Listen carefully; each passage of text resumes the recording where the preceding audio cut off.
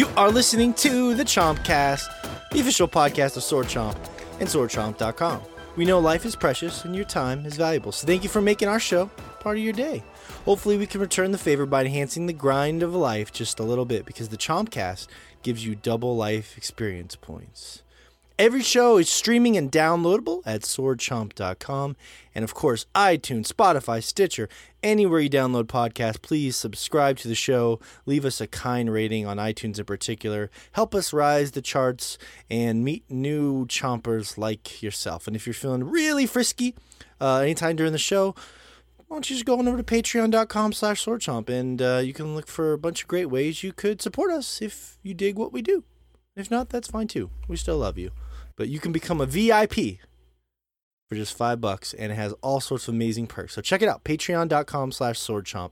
But we got a excellent show today. It's quite a drastic change of cover art. Today I was looking at the original Assassin's Creed in contrast to the newly announced Assassin's Creed Valhalla. And the 2007 cover art featured a cloaked and slender Altair, and the mysterious assassin was moving through a crowd of people, and he had his iconic assassin weapon, the hidden blade, was prominent on the cover there, ready for the kill. Flash forward to 2020, and now in the promotional material for Assassin's Creed Valhalla, you see a hulking, bearded Viking with a giant hammer in tow. He stares menacingly into the distance, and the hidden blade is barely visible. But you can, if you look closely, you can see it. It's just kind of an afterthought. The series has evolved quite a bit, and it got us thinking about the rise of Nordic mythology in popular culture and video games as the topic of the show. So we'll talk about that with some input from you, the @SwordChomp Instagram audience. All the meatheads of Gears attempt to use those beefcake noggins in Gears Tactics, as we have Rich's first impressions of that. Gears is getting tactical, and all four of us hit the streets and rage against the dying of the beat 'em up genre, as we have our impressions of, well, you know what that is. If you don't, too bad. We have all of our fun, goofy poll discussions like murder hornets. That's not really goofy. It's kind of scary. Nicolas Cage as Joe Exotic. And 80% of our audience is very wrong about Mario 64. And I'm disappointed. But honestly, the most important question of the week, let's get right to it. Intros from New York. The Rich Meister is here. Rich, most important question of the week. Cyberpunk announced that you can customize your genitalia. So let's talk genitalia. How you doing, Rich? I'm really happy for little Dicky. Are you going to be happy for your little Dicky? I never. No, I won't. No. I just hope I can do some sort of custom genitalia. Not really like something really gnarled up, like you're not really sure what's going on down there. Okay, so it's kind of like a surprise. Basically, more like there's some buckshot lodged in there. Oh, ugh. Or if I could just replace it with like a cybernetic piece. Yeah. What if not all of you made it home from the war? Yeah. So instead, your penis looks like just ground hamburger, essentially. Just like strings of ground hamburger. Just because I don't feel like that fits with the universe. Like, if that happened in Cyberpunk, you would have replaced it with something. Yeah, no, you'd have cyberpunky. Exactly. That's true. Exactly. You'd have a Tesla down there. I think that's Exactly. very classist of you guys. I think that's extremely classist. You're assuming that people could afford to get it replaced. Well, my character can. Oh, okay. Your character is Ken. Okay, that's cool. That's a very unoriginal name. His name is Cyberken. Yeah. It's Ken.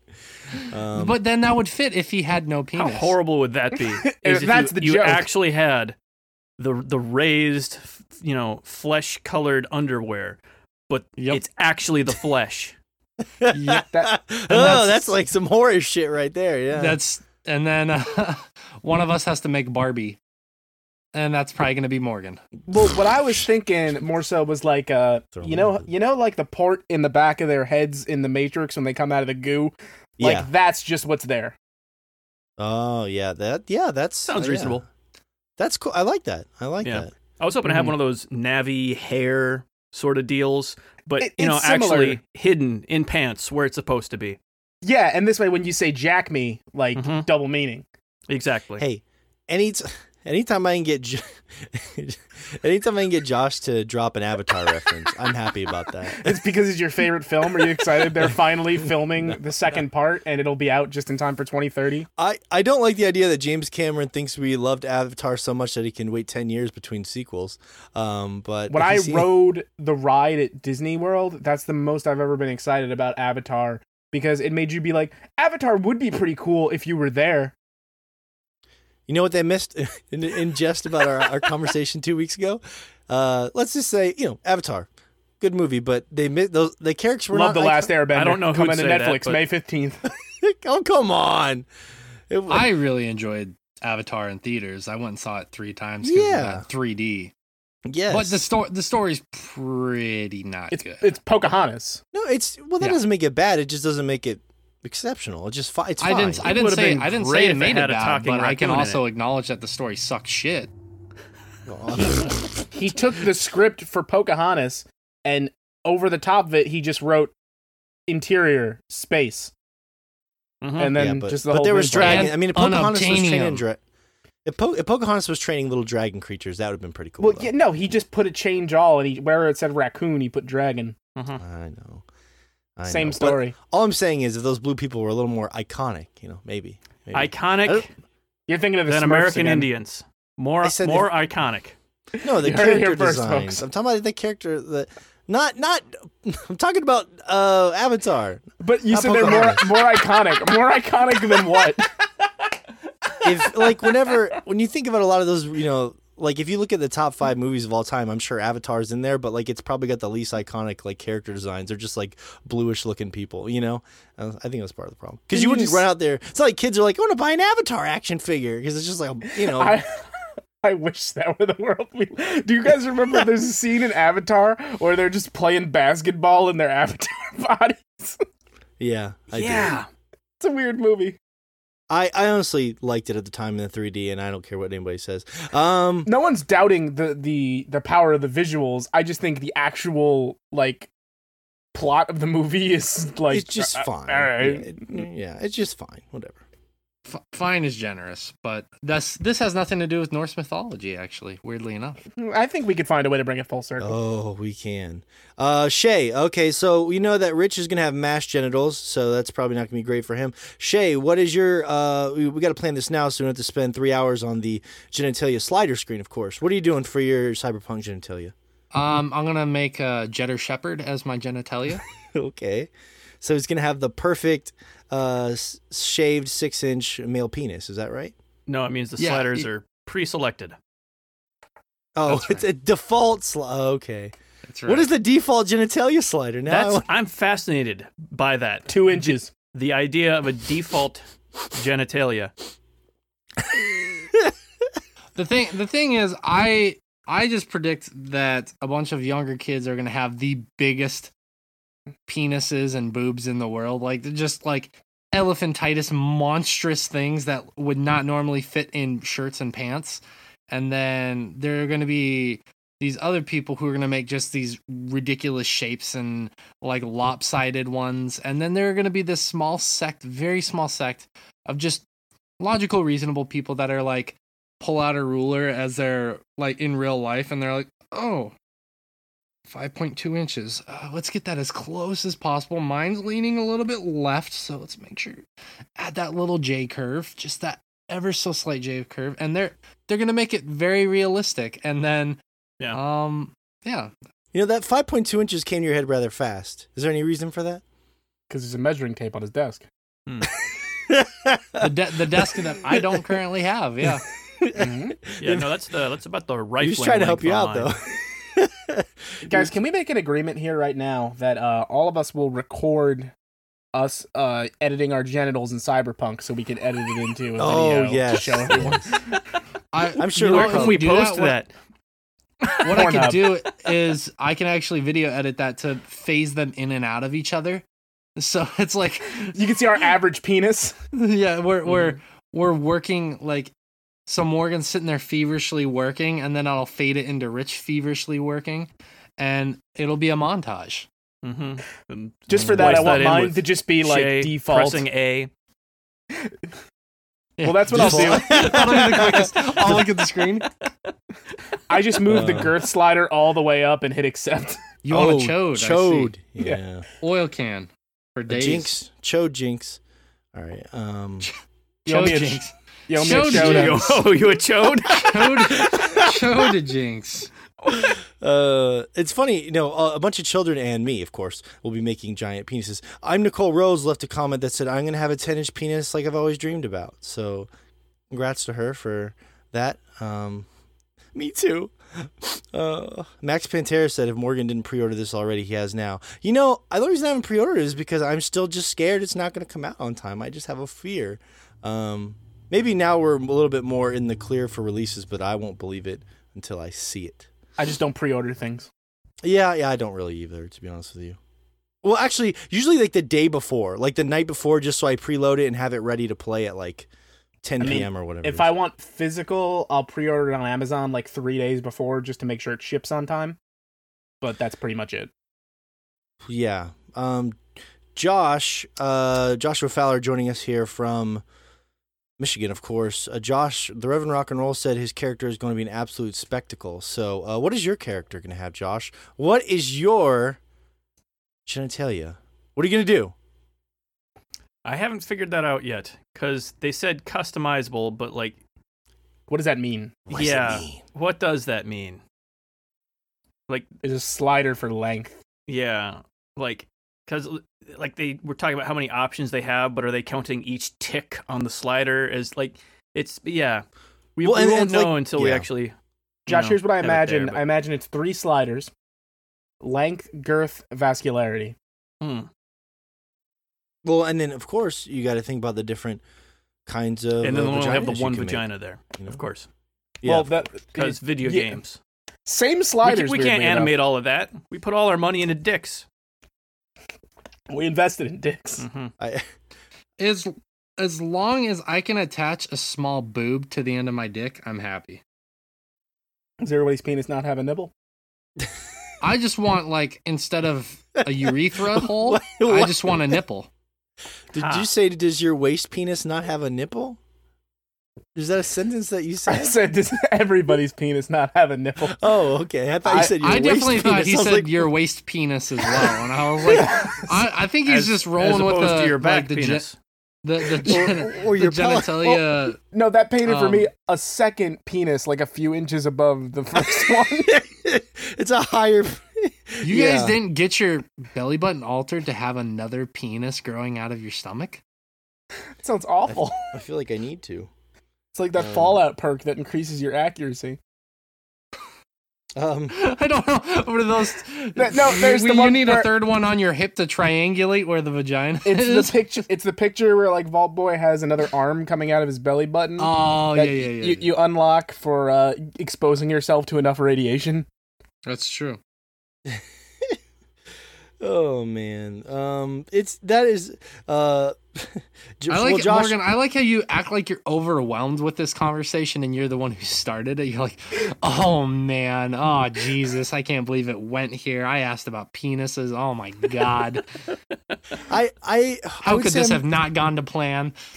I wouldn't say I'm overwhelmed with the conversation. I'm overwhelmed with the joy that this is bringing me and the thought of having this in a game finally. That's what I'm overwhelmed with. I'm thinking about how finally. I can't think. Finally, I mean, we'll be right back after the break because somebody didn't play Cobra Club. Well, I didn't play, and he will now. Customizable genitalia in Cobra Club. That's the whole. That's the point of the game. That's the whole game. I'm just straight up disappointed right now that we gave you the greatest gift that you've ever received, and genitalia customization is bringing you more joy today than that. Well, that was actually the next part of my intro. Morgan, did you never that's play why I said it. I jousting? knew that's exactly where you were going to go. That's how well I know you. Look, I mean, come on. It is great. I just want to know everyone's... Look, for me, I know I'm paralyzed by these things, and I don't want to... I'm going to wait for this game to come out forever, and I want to sit there on the genitalia slider screen for 3 hours and not play the fucking game. So I got to plan this out. I'm thinking I go super small, right? Maybe a micro penis, and I make a something small, right? And then my character character has to compensate with it with because there's dating in the game. So maybe I have to be really good at other things, charisma, pussy eating, whatever it has to. I have to really compensate in other ways to make up for the smaller penis. So I wonder if they're like real life. Well, not even that. This is like obviously a power fantasy for him. Yeah, so imagine a world where what if I could overcome? Yes. Well, that's what games are for, right? To give you that feeling of overcoming. And not me. My life is great. It's more powerful than Doom. But yeah, no. What Shay was alluding to, by the way, yeah, I'm Morgan here from Montana, General Mountain Time. Yeah, it's pretty awesome. If you saw on the Instagram today, Arthur Morgan graced us with his presence and told me happy birthday. And it was one of those cameo things. And I'm not gonna lie, I know it's a parlor trick, but I feel like we're friends now. I feel like me and Arthur Morgan are friends. What's his real name, by the way? The voice actor. Holy crap! Sorry. Can we edit the Jeopardy music in here? Hold on. I do know it. Ding, ding, ding, ding. Oh, you're looking at your phone, huh? His name is Roger Clark. I'm ashamed of you. I know that. Grog. I know. I just had a brain fart. I know it's Roger Clark. That's a lie. That's a lie. True.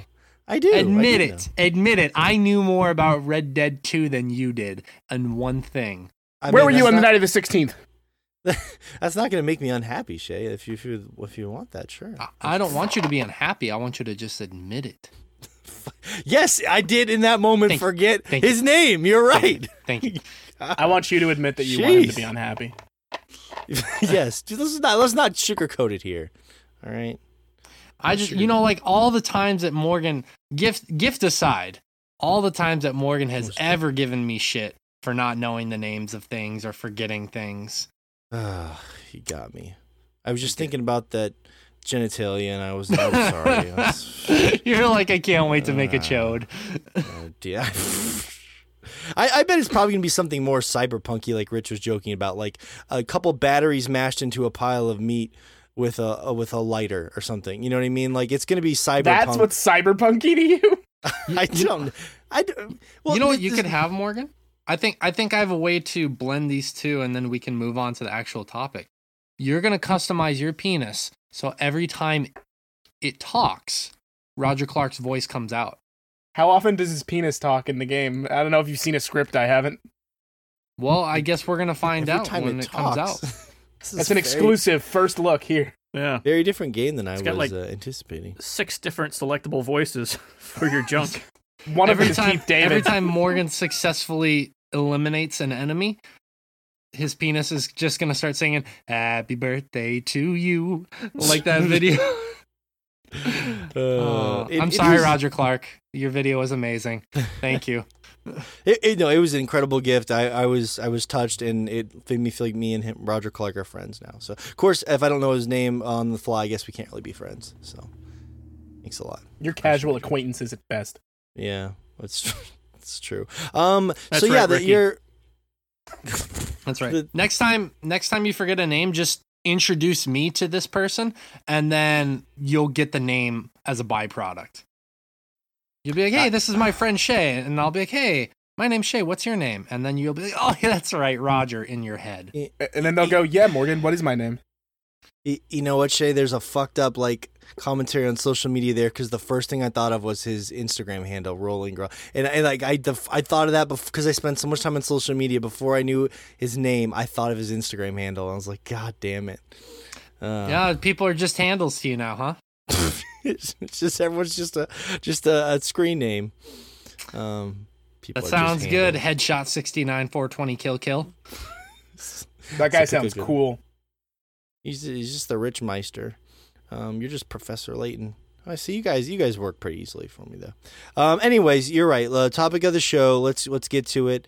We actually we're doing a long Chomping After Dark episode for our patrons. So by the way, if you sign up, you're going to get those episodes early. Chomping After Dark.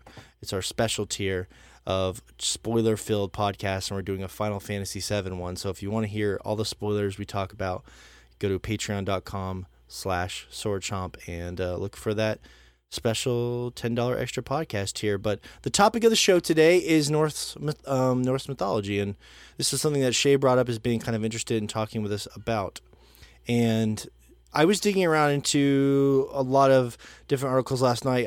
I like the whole Ragnarok being a metaphor for Christianity as well, because Christianity actually came in and killed off, a lot of that the mythology and religion for the Vikings. As it does with a lot of other people's cultures. Yes, you could say that. You could. You'd be right. Kind of what Avatar is based off of, weirdly enough. Whoa, I thought it was about unobtainium. Full circle, guys. The worst named mineral in the world. It's cheap shot. That's a low blow, Rich. Come on. You on. Can't get it. It's unobtainable. Oh, really? I didn't quite get that. That's crazy. It's all becoming clear now. You guys are using that take? Anyways, yeah, so and honestly, this is an interesting thing for me to talk with you guys about, because this sort of the rise, if you feel like there is, of Nordic culture, the general interest of it. When I message people on Instagram, I do find that a lot of people will mention they have, more often than not, I do meet a lot of people that are very interested in Nordic mythology, and I know some of you guys are as well. For me, it's never been something I've been familiar with or interested in, not to make me sound like some sort of loser, but wow, you're really some more lame asshole.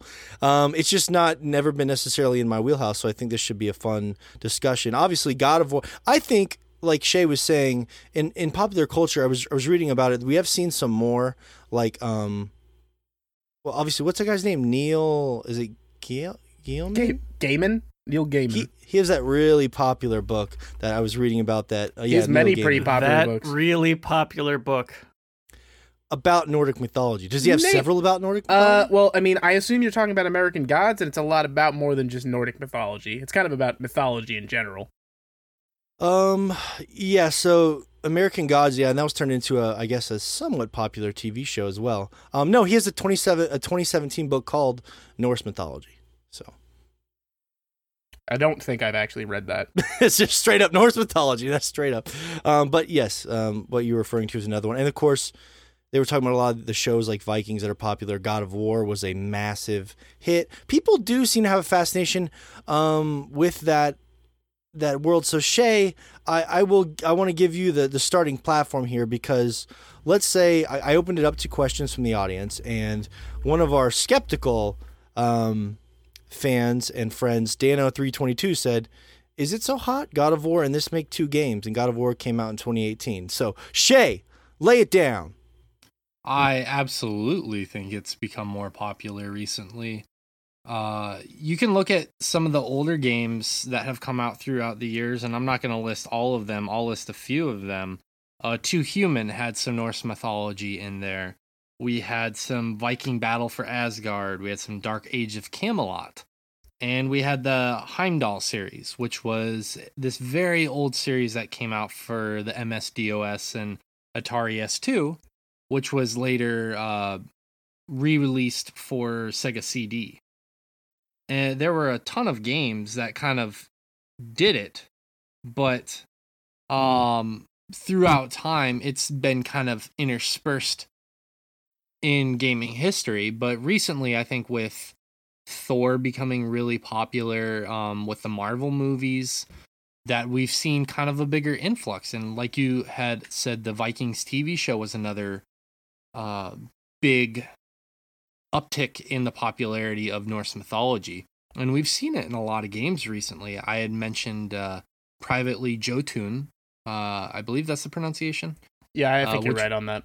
Which was the indie game that came out in 2015. We have Hellblade, Senua's Sacrifice, which came out in 2017. We had there are some other games as well. I'm not the Banner Saga series. You think about Hellblade, yeah, that's true. Hellblade was another. Well, I'm looking for things that are a little more. I'm not saying like things that I enjoyed more, but things that made a little bit more of an impact. I think like, Hellblade made a pretty huge impact. It made a massive. I mean, like, were you about Banner Saga? The other. Banner Saga has its audience. There are 3 games that were incredibly popular. It recently, all 3 of them got ported to the Switch. Well. I mean, you're not. That, but when you say it has its audience, that's still. It has a pretty big audience. Okay. You don't play a lot of tactics games, so I wouldn't. It's not something I would expect you to play. But Banner Saga is very popular.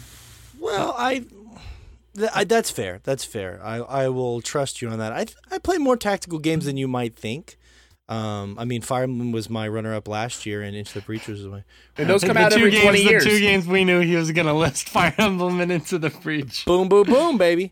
No, that's a boom, boom, not a boom, boom, boom. You're missing a third for the third boom, but then I'll say Fire Emblem withholding more of the heavy RPG tactics. Like Into the Breach, fantastic tactics games. I agree with you, but it's more of a cut and dry one. You know what I mean? Yeah, and. One game that like I wanted to play that I don't have the computer to be able to handle it. Pray for the Gods came out last year, and that was basically a more Norse mythology driven Shadow of the Colossus as well. That was a game that was rumored to be released for years. I believe it's still in early access as of right now. I could be wrong. Yeah, on it's that. still not out. I know the early access has been finished version. Yeah, but. I think that it's just really permeated the culture recently, and I think that it's super important because there's a very, very deep story there that, gets kind of overshadowed by Greek and Roman mythology. If you look at Norse mythology, it was so big in a lot of the Scandinavian area, and like you had said, when Christianity started basically flooding from country to country, and it was basically imposed upon all these countries, it had a lot of negative effects, and Norse mythology was a big one. And I know because I am a fan of black metal as well, that in the 90s, I don't know, we were all very young when this happened. Rich, you may have not even been born during this time, but like the late 80s, early 90s, there were a bunch of church burnings happening in Scandinavian countries and a little bit in the US as well. And the ones that were happening in Norway predominantly were because these churches were basically on old Norse burial grounds and sacred grounds. So they were burning these churches to basically kind of take back their heritage and take back the Nordic ways. And so there's a huge incredible story there to tell. And for me, I'm just honestly very, very happy because I'm a big fan of mythology. I'm super happy that this is kind of becoming a more popular thing in culture, and especially gaming culture, because there's a big story there to tell. So to be honest with you, seeing Assassin's Creed Valhalla specifically, I know that's not all we're talking about here.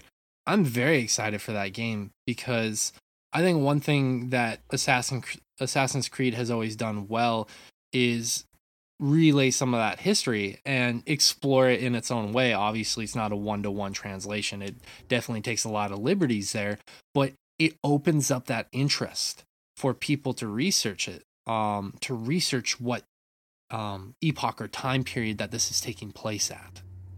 Also worth noting, Shay, the last 2 games, specifically Origins and Odyssey, introduced those sort of guided tour museum modes, where you can just kind of like teleport through landmarks on the map, and it'll basically like tell you about the real world site that you're on. Like they're leaning into that. Okay. Yeah, like that's they basically put educational tools in those games.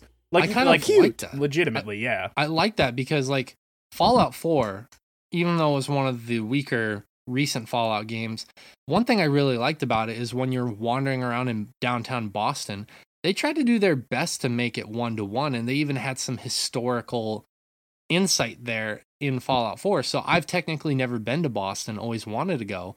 Felt like I learned a little bit about it. I fucking love Boston, man. Yeah. Let me say this. How do you guys feel about this comment, by the way? And if I find an interesting comment, I'm going to try and read it, especially if it sticks out as being a little different. T. Sweezy said, I can't wait for the new YA novel to make a different kind of mythology trendy without giving any money to the people that from the culture that created it. Well, the Nords already have one of those, so I don't know who's up next. The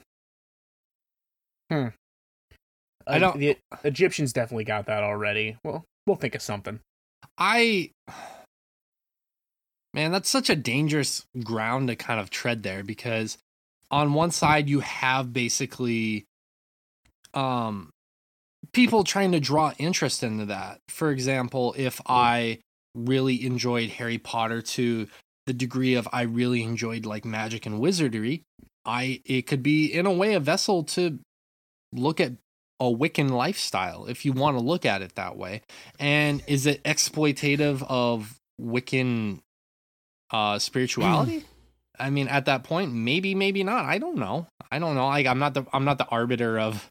I think it depends things. On how serious your interest actually becomes, because I don't want to get like gatekeepy about anything. Just because the thing that got you interested in something is a little bit like a hokey version of it, I don't think that necessarily means you can't take a genuine interest in it.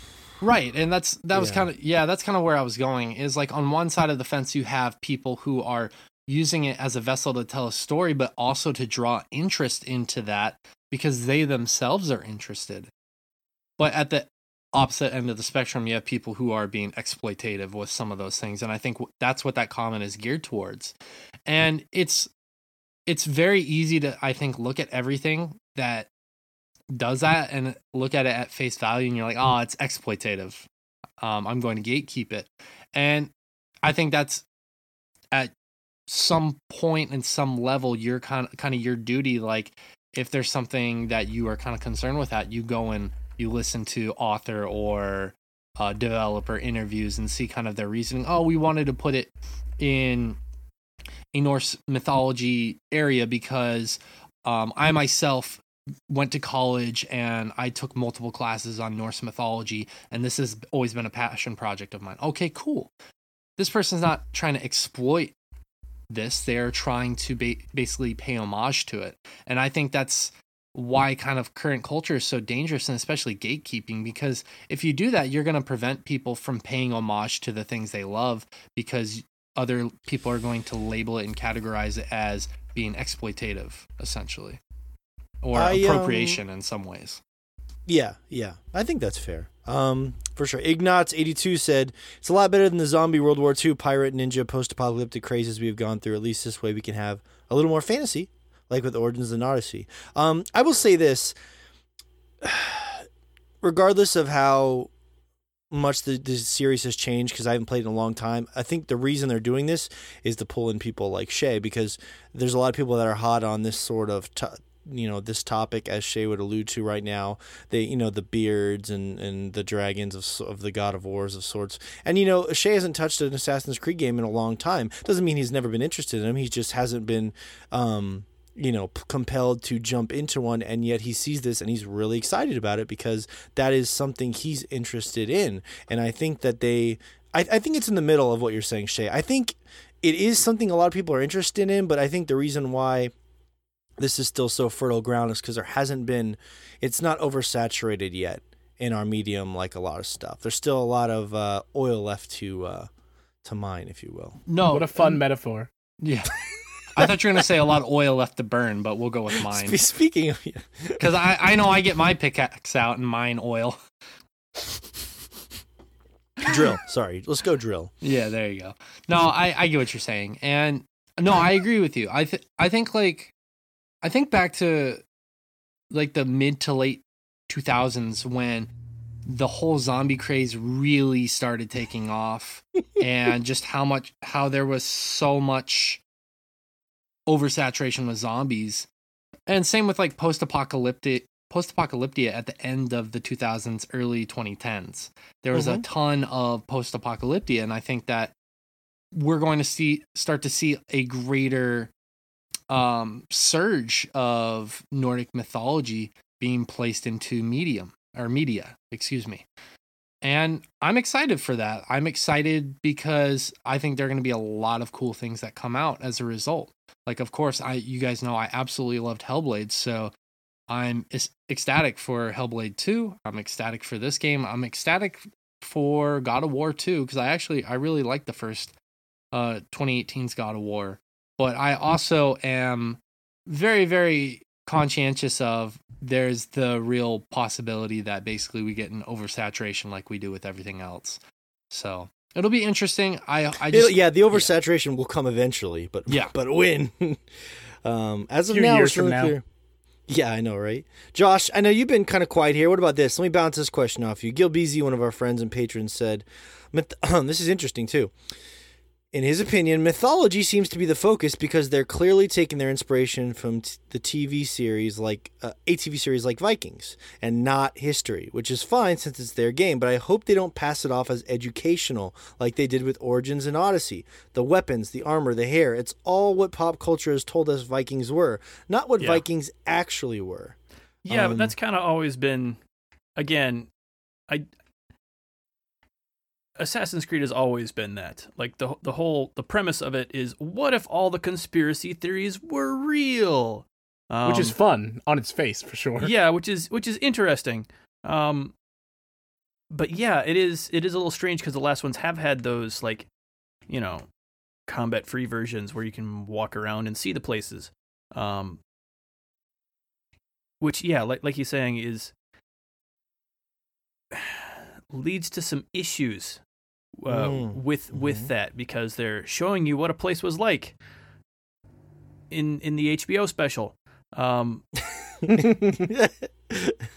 it's embellished, yeah. Okay. So yeah, I'm curious to see how they handle it, but I'm not expecting. I think it was strange that they did the whole educational thing. Granted, I've not gone through and actually messed around with that mode yet, so they may have references to all the nonsense, like this is what we did, but none of this is correct. But there is, and as somebody who has looked at that stuff, and I looked at it with a friend of mine who's a high school history teacher and has actually used that stuff for lesson planning and stuff because students responded to having it in the classroom. Basically, like you're walking around and kind of the way they set it up for you is you're supposed to be getting the full experience basically from being like, hey, here's a physical representation of this building, which is about as close as we can approximate it. And all the relevant information really comes in their huge text blocks because as far as a lot of that stuff goes, they really do their research. And like you said, it's the pumped up HBO special version where like, we need to make this more aesthetically interesting because it's a fucking video game. But as far as like, if you really want to dig in, the information is there should you want it. I think that's a tricky part. Like if someone like me, I don't know what's embellished or what's not. So like as long as I don't go in there expecting it to be, and I don't because it's a video game, but as long that I think it's probably more. I think these games, maybe one of the reasons why I've fallen a little off of Assassin's Creed is because I feel like they're almost a little more interesting for people that are like historical nerds. Like they really enjoy because you get to see them like warp history in fun ways. That is, I imagine that's where I came to that series from. Like even back in the day, like being really interested in history and stuff, kind of pushed that whole interest in my favor, even when it gets downright silly. And one of the things I liked more so about Origins and Odyssey is while all that stuff is there, they also started to embrace the silly even more so because they finally realized our like subtext plot is about how the gods were real and they're this advanced civilization from the past.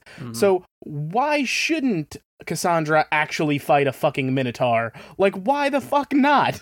Don't you guys feel a little bit like, and this just briefly, that they're...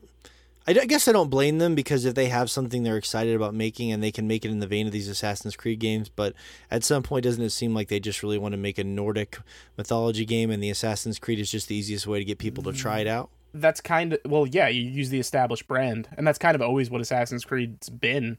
It's been this, we can set it whenever because we have this weird framing device. But do you think it kind of waters down the appeal of what people once loved about Assassin's Creed? Not to me. I think the series has reinvented itself enough. Like Origins completely changed what the series was, and it's way more of a deep RPG now. It's basically a Witcher game. Was there even a hidden blade in the last one?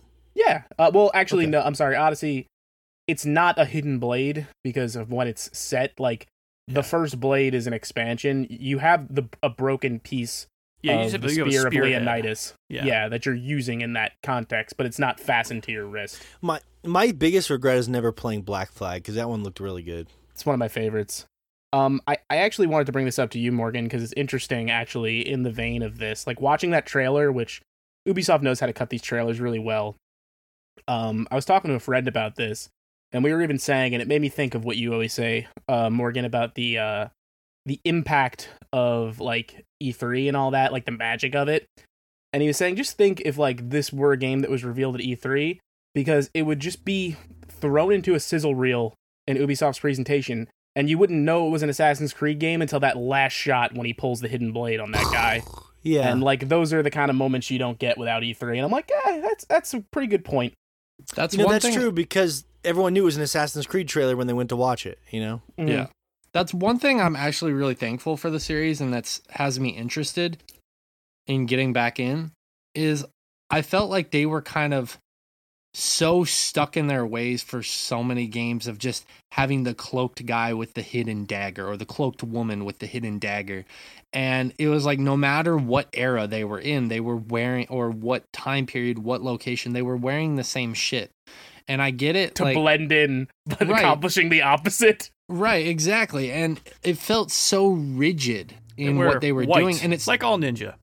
Right. And well, some of the later ones, they started changing the colors on them. I believe Syndicate and Unity, they started changing. But even it just felt so rigid. And then the Outer World story just started getting like ridiculous, and I felt less and less interested.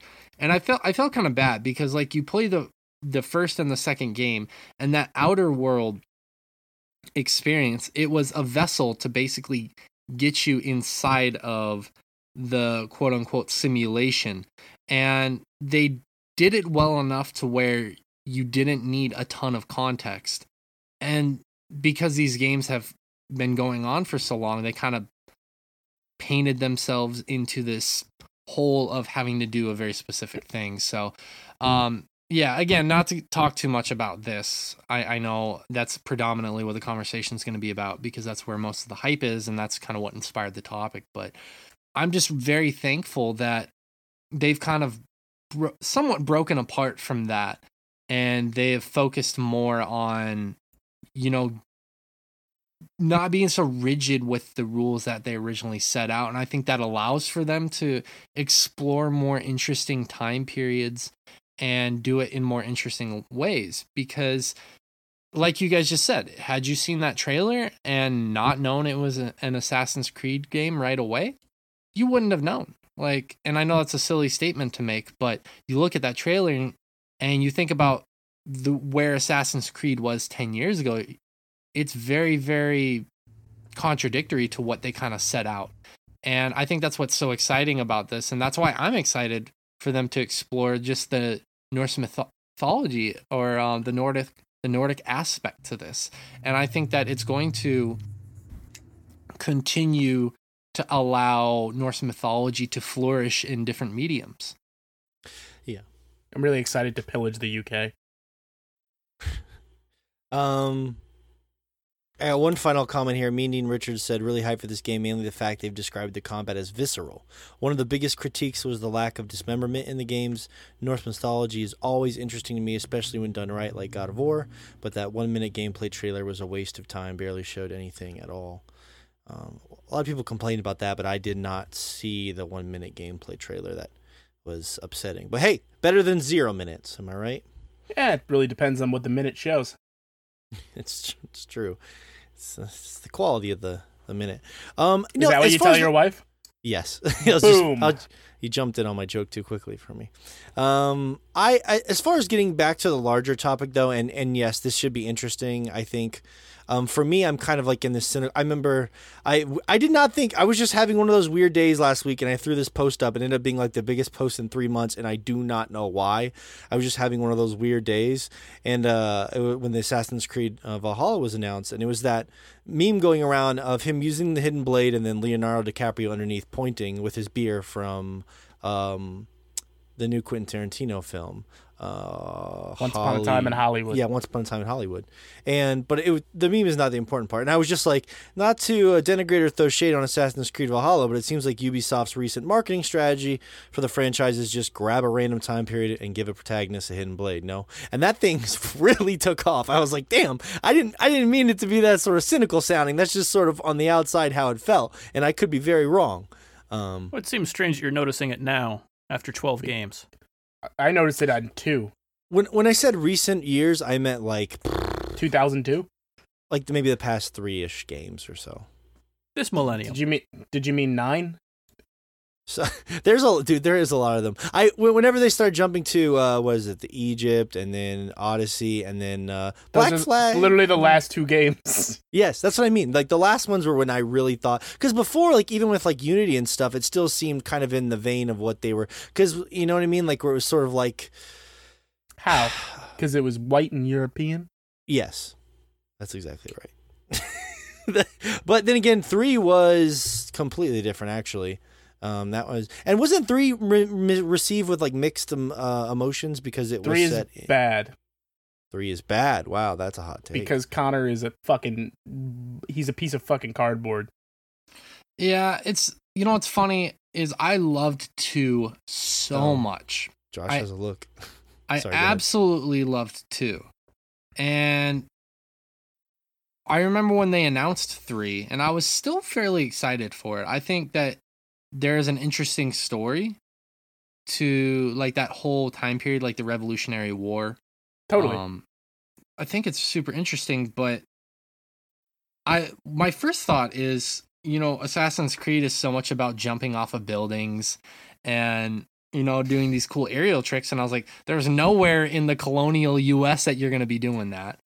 And it was really cool because it was more nature driven than I thought it was going to be. And there were a lot of things there that had potential.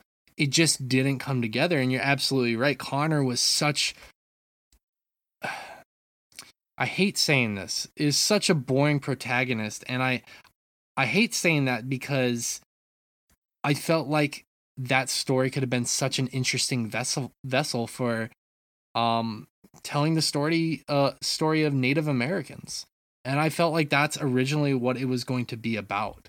And he's not so underutilized. It was so underutilized. And to be honest with you, I never finished the game. And throughout the years, I've kind of been like, maybe someday I should just finish my 360 copy. But I can't be bothered to do it because I felt like they just didn't utilize the potential for that story, the setting, and the character that they had created well enough. And yeah, at that point, that series really started to become, for me, a cloaked guy with a hidden blade. And I really fell off hard after that. And it happens. So it's cool that they have finally put it in a setting. Granted, Odyssey and Origins both looked awesome, but Norse mythology really draws me in. So I'm excited for that. Josh, were you leaning in because you were going to jump in and say that you like Assassin's Creed 3 and we're all idiots? No, I don't think anyone's unreasonable enough to try to make that argument. I've never played it. Otherwise, I would love to. It seems like something I would fall right into there. I honestly don't think you'd like it, Morgan. I think it's got the weirdest problems with the storytelling. My biggest complaint about Connor is I always tell people when I think back to that game is Connor does start to get really interesting, and then 5 minutes later the credits roll. Wow, that's a bummer. When that happens. Goes on his most interesting character arc during the last mission. Yeah. All right. Well, I respect that. I was just seeing if there's any like really, really funny comments they got. Anyways, as far as like the larger topic as we come to a close here, I was thinking a lot about it, and I don't really know. I know with the rise of like Skyrim and Game of Thrones, our culture became really just enamored with, you know, dragons and warriors and beards, and I know that's always kind of been there, but it really hit a nice fertile growing spot. And this, I think the Nordic mythology fits right in there because it's the same kind of vibe, but it just hasn't been explored as much.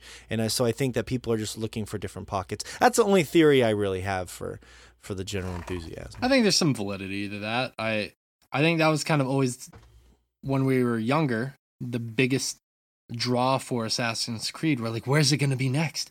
Is it going to be in Japan during the feudal times? Is it going to be in China? Is it going to be like that? That's a big draw there. I think that it'll be in Florence 6 times. I thought you were going to say Florida, and I was like, that bitch, Carol Baskins. Florida man, the ultimate assassin. Oh, hey, Shay dropped a Carol or Baskins in there. I'm so happy. Yeah. He's like, damn it. Oh, Joe Exotic is an assassin.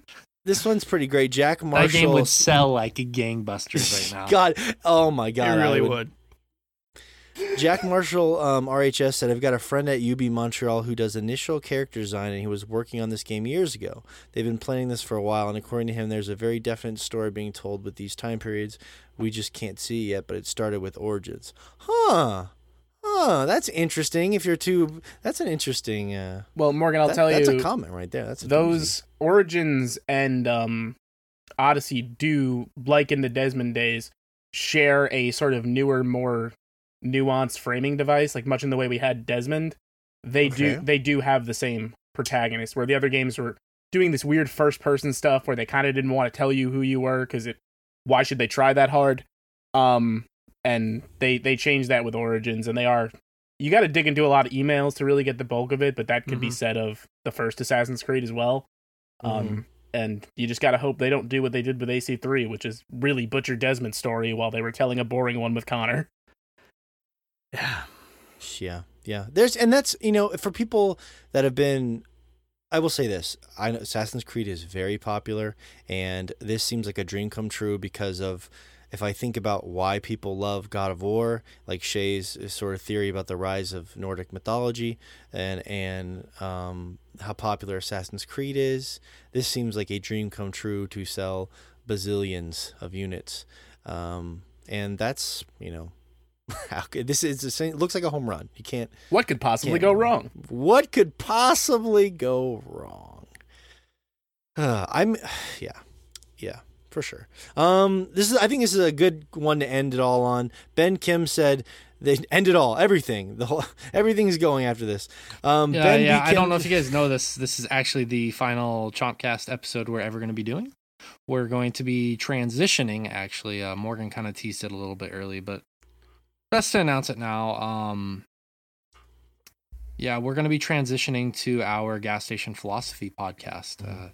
This feed is going to become 4 guys talking out of our asses, which is somehow different than what we've been normally doing. It's going to suck so hard. That's going to be the first episode. What does suck so hard mean? Really depends on your perspective and where you're at in your walk of life. That's right.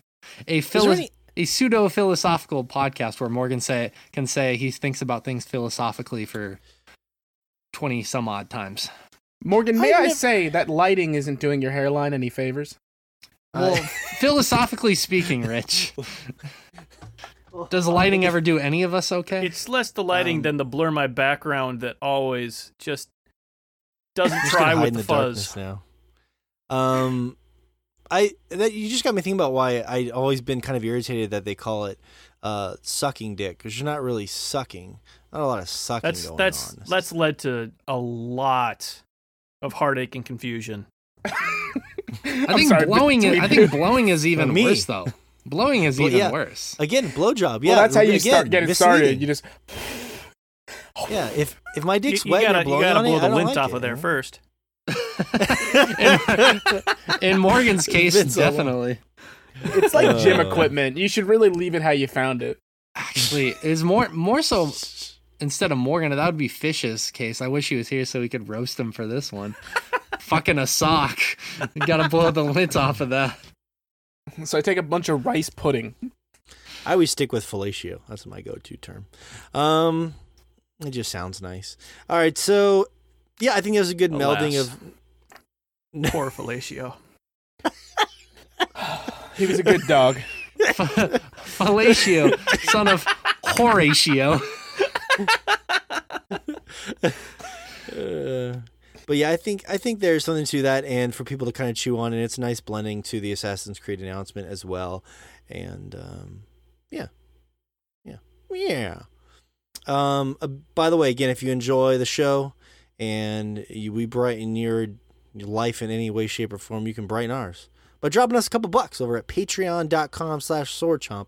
$1, $2, $5, whatever you want. hell, you can just go look at the tiers and not pay us anything. That's okay too. But if you want, go to patreon.com/swordchomp. And our $5 tier is the one I promote the most because it's a really cool tier that we have. You can be a VIP patron. It's basically, for $5, you get access to a top secret Instagram page, which if you go to today, you can actually watch my live reaction to that Arthur Morgan video that the crew got me. Which is very cute. And then I have rare pictures of Josh because you can't find pictures of Josh anywhere in the world except there. That's actually the only place on the internet,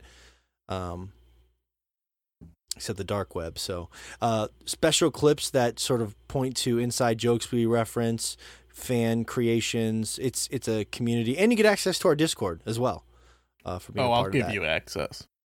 And shout outs on the show once a month at the beginning of the podcast. We shout out our patrons. $5 you get all. It's kind of nuts. So and it helps us stay afloat. So patreon.com/swordchomp. We do have a couple games to discuss this week before our poll hilarity ensues. And the first one involves let's get right to it. Let's get to some fighting. This should be fun. Literally. And in many ways. Streets of Rage 4. It was released, not like a huge release, but big enough, I think, to warrant attention because we all grew up with, well, I'd say a lot of us grew up with Streets of Rage. If you didn't have it on your Genesis, you probably played it in an arcade at some point. We all have sort of those, even I do, have those beat 'em up memories of throwing a couple quarters into Streets of Rage. You know, when I was a kid, we couldn't afford Streets of Rage, so we would rage in the actual streets. Was that, that explains a lot. Yeah, Or is that probably more fun than Streets of Rage, I would imagine. I mean, drinking ND 2020 when you're 12 years old really gets you fucked up. We used to do so much Zambo. LSD. Sorry, I know Zambos. What's our new catchphrase now? Wiggity wiggity Zimbo! That's my catchphrase. Say it all the time. I can't remember.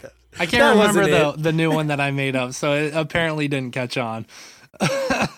We gotta workshop some catchphrases. I'm still a fan of Zambo. It's got great Zambo, dude. Zambo is timeless. Zambo is timeless. Words you never thought you'd ever hear, and when you hear them, you probably don't understand why. So Streets of Rage 4 dropped, and yes, if you've played Streets of Rage in any capacity, then you're probably interested in this discussion. This week in our private chat, there were some interesting words going around. Some fucking shots fired. Shots were some inconvenient truths for a few of you. Yeah. So you say. Wow, what a timely reference. Thank you, Al Gore.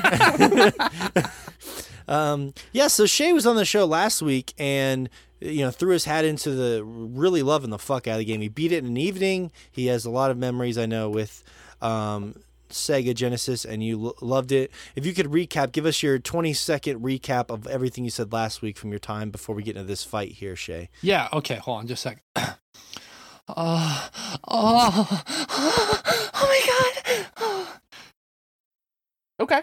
I'd rather do that too, but I don't see the connection. I thought it was just okay.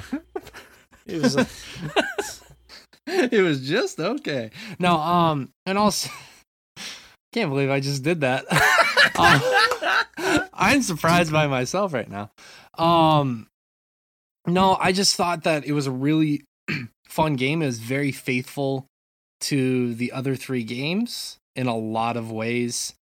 And to me, if you like the originals, you're absolutely going to love this game. The art, design choices were initially a little bit jarring and a little bit worrisome when I first watched the trailer. But as I played it, it makes sense in the current era of gaming and where we are at and the capabilities that we have. So that was pretty much where I was at. I played it one time through, absolutely loved it. And that was my recap from last week. Okay. So Josh jumped into the chat and said, well, Josh, I'll let you speak for yourself. I mean, Shay already kind of said it, and Rich also said it. It's Streets of Rage again. They've changed nothing. Except for the art, which the art does look 25 great. years.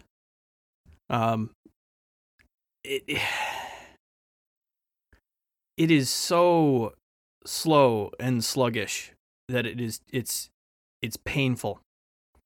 It's truly painful trying to get through.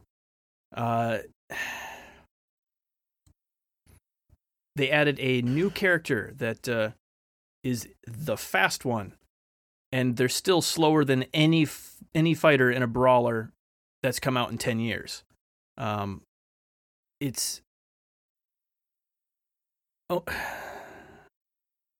can't believe that nothing has changed. That's the thing that's so strange. And I know a lot of people who are fans of the series are going to like it because you can unlock the fighters from the older games that still work identically to how they did forever ago in the first game,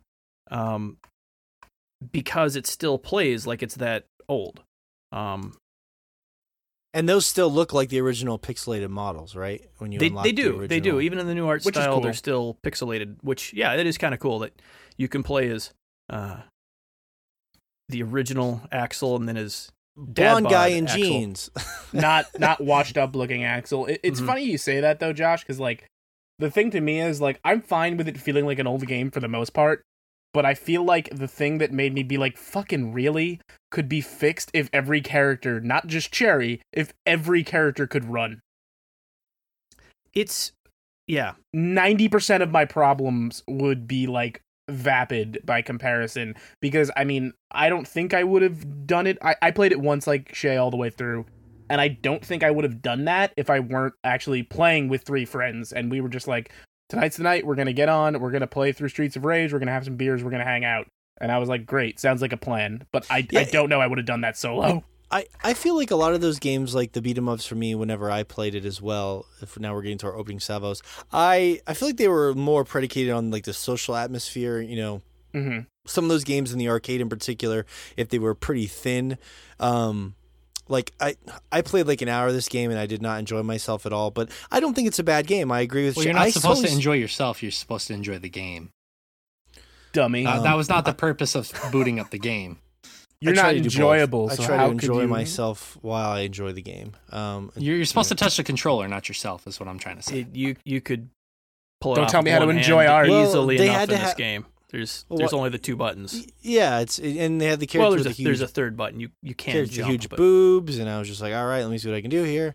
Walk, walk, walk, walk. You can also pause it, so that's a whole other button. Well, yeah. That's I'm beyond pausing, Rich. I've elevated my game. But the point I'm getting at is it's just not. For me, I was like, the beat 'em up is not something I'm interested in, and I don't want to like try and critique this game because I don't feel like I have enough sort of perspective on beat 'em ups or the genre, or like once when I was first married, my ex-wife told me she loved Streets of Rage. We got a Genesis and a copy and some beers and played it for an hour or two, and I remember it was cool that she was happy, but I did not have a good time. And the genre just doesn't hold a lot for me. But Sounds like it was more telling of your marriage than of Streets of Rage. I know, right? Well, actually, that was one of the few good nights. Oh my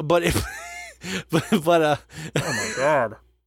It's one of the few nights where she didn't take me out in the street and beat the shit out of me with a police baton. She would yell Streets of Rage as she did it, which isn't a thing any of the characters in the game ever did. I got to use the belt that night, which was nice. But it was one of those things where I just know the genre is not for me to have as far as analysis goes. And playing this, I did think the music that I heard in that 1 hour was actually pretty nice, at least on the menu screen. I thought it was some pretty nice music. There's nothing there for me at all. There's no story. There's no game. The gameplay is basically punch, punch, kick. There's just nothing for me, and I don't want to bash the damn thing because it's just. But I totally get why people as Shay love it because he has such a reverence for Sega Genesis that I totally get that, and that's cool. Well, first off, I'm gonna say that besides Rich, you two are dumb. You guys are very, very much just downplaying a lot of the things this game does. To your most recent point, Morgan, this game does a lot more than just kick and punch. There are different abilities that you can actually activate that are these special attacks, which are aerial attacks, they are ground attacks, and you can actually block in this game. And you also have specials that you can activate. Can you block? I heard you couldn't block. You can block? You absolutely I beat it without doing that. You absolutely can block in this game. You can't block. This game, you've got a special move that if you want to block, you damage yourself. And that didn't count. Yes, but then you can recover that by attacking enemies. As long as none of the cheap enemies happens to hit you. Well, that's not my fault. You're not good at the game. That's your own fault. But moving on from that, there is a block in the game. You hit block, and it damages you. That's just like real life.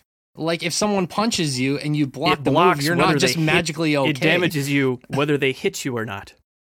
Okay, but you can still recover the health, right? Can we talk about those biker ladies? Because they're the worst fucking Well, hold on. hold on. I let you all talk. I sat here patiently and let each and every one of you rip on this game. So, first they off, are the worst, though. Like they are.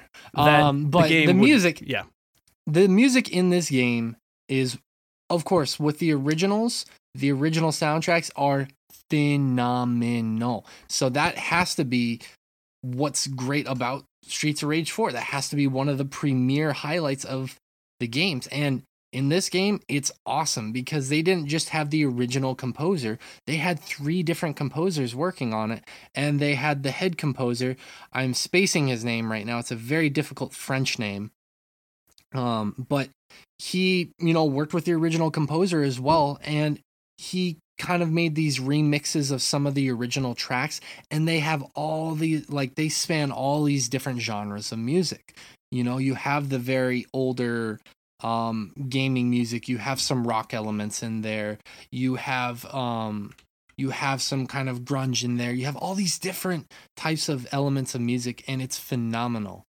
The music is definitely the highlight of the game. Now next, Josh, I gotta tell you're wrong here. To say that absolutely nothing has changed is absolutely wrong. First off, yes.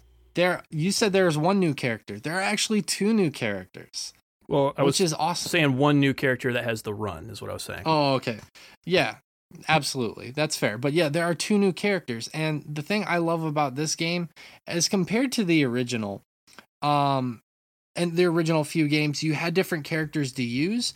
And this was very, very prominent in the older style beat 'em up games, that they didn't really feel that different. There'd be 1 quality that was different. If you look at the original Golden Axe and you had the man, the woman, and the dwarf, the difference was how hard they hit, but it was kind of negligible, and the amount of magic, how powerful their magic was. In Streets of Rage, you had a character that one was faster than the other 2. One was better at jumping than the other 2, and one was more powerful than the other 2. And it was a little bit noticeable, but it was never like overly noticeable in playstyle. Whereas I feel in this game, each character is very good at something. So if you use Blaze, she's phenomenal at using small weapons like knives, or kukri? Is that what it's called? The little Raphael sword. Sai? Okay, sorry. I don't want to say kukri. Sai. That, she's really good with using those kind of weapons. Or you have Cherry, obviously, where you guys have already alluded to, she can run. She's a very nimble character. Each character feels vastly, vastly different from each other, and I like that a lot. On top of that, those special moves that they can use, granted, Josh, I agree with you that they do take some health away, and it can be a little bit annoying at times, but I think that all adds to the strategy of planning out when to use those moves and to be good at the game. Beat 'em ups were never easy, and if you could just block everything without any repercussions, the game would be too easy at that point. And you guys are going to laugh about this one, but something I thought was really cool. In the original games, for your health pickups, it was always an apple for partial health or the chicken for full health. If you actually go into the menu, you can actually change to multiple food items. So if you want to eat salad instead of chicken, you absolutely can. Or if you want to eat pizza. And I know that's silly. I'm glad there's a vegan option. Right, absolutely. But, I mean, I think it's like those little things that you can customize that just make the game that much more fun and interesting. Now, I'm going to say 2 more things, and then I will let you guys jump in here because I'm saying a ton. but I'm obviously the most passionate, and this is probably where I'm going to talk the most in this episode. I will agree with you guys that the running or lack thereof feels extremely cumbersome. Cherry is the best character to play in the game because of that exact reason. There are periods in my life where I will just go back and play like old Genesis games because they're comfort food. And Streets of Rage is one that I will constantly go back to. If like I have a down day and I just don't feel like doing anything, I'll turn Streets of Rage on. And on the Xbox One or PS4, if you have that Genesis collection, it kind of runs as an emulator where you can actually speed things up a little bit. So as you're walking from left to right in the original 3 Streets of Rage games, when nothing's happening, you can fast forward that. And I did find myself keep trying to fast forward to no avail. Certain parts as you're walking from left to right, there's a lot of dead space there. And I think part of that is to make the game probably feel a little bit longer and also to keep it true to the original. I think that games have moved past that, and I think that this series would have benefited from doing something like that. I think about Castle Crashers, where the Castle Crashers is, to me, one of the best beat 'em up games that has ever been created, because they figured out the formula so well and to make it modern to where it's still a fun game 12 years later. I wish that they would have integrated more of a dash ability and made the levels a little bit longer as a result. Yeah. I think that's one thing that the game definitely would have benefited from. Absolutely. The other thing I will say is there are some enemies in there that are absolutely not enjoyable to fight. Yeah. And there are I know you guys were alluding it to the motorcycle ladies, not fun to fight. Yeah. The ones that change what plane they're on during the attack suck. All of them. Absolutely. There are just a couple feel of them. broken. Because like you already move so slowly, you can't block, and you can't tell how far up or down they're going to go when they attack you. So you have no idea if an attack is going to hit you. So it's like, do I damage myself and hope that it would have hit me? Or like it's yeah, the enemies that can just like, it doesn't look like they're anywhere near you and they'll just hit you completely unfairly. And between that and then also the knockback in this game is insane. So one of those hits you and you fly all the way across the screen, and it takes you 10 minutes to walk back to them. Or even if you don't fall a pit, then you have to walk all the way back to them. I will admit some of that stuff feels like it wasn't play tested well enough, and this is a comment I made to the guys privately. I definitely feel like there's a level of imbalance with the game in the enemies and the bosses. Like some of the bosses feel much more difficult, and they're earlier on than some of the later bosses. And granted, that might be just a weakness in my game, but it felt like some enemies or some bosses were introduced way earlier or way later than they should have. No, I think you're 100% right about that, because there's certain bosses that, playing with a full party of 4 people, there's certain bosses that were still kind of a nightmare, and then ones we would just pin in a corner and just pummel on. Yeah, absolutely. Absolutely. I had played online with Matt, one of our wonderful patrons and one of the mods to whenever we stream.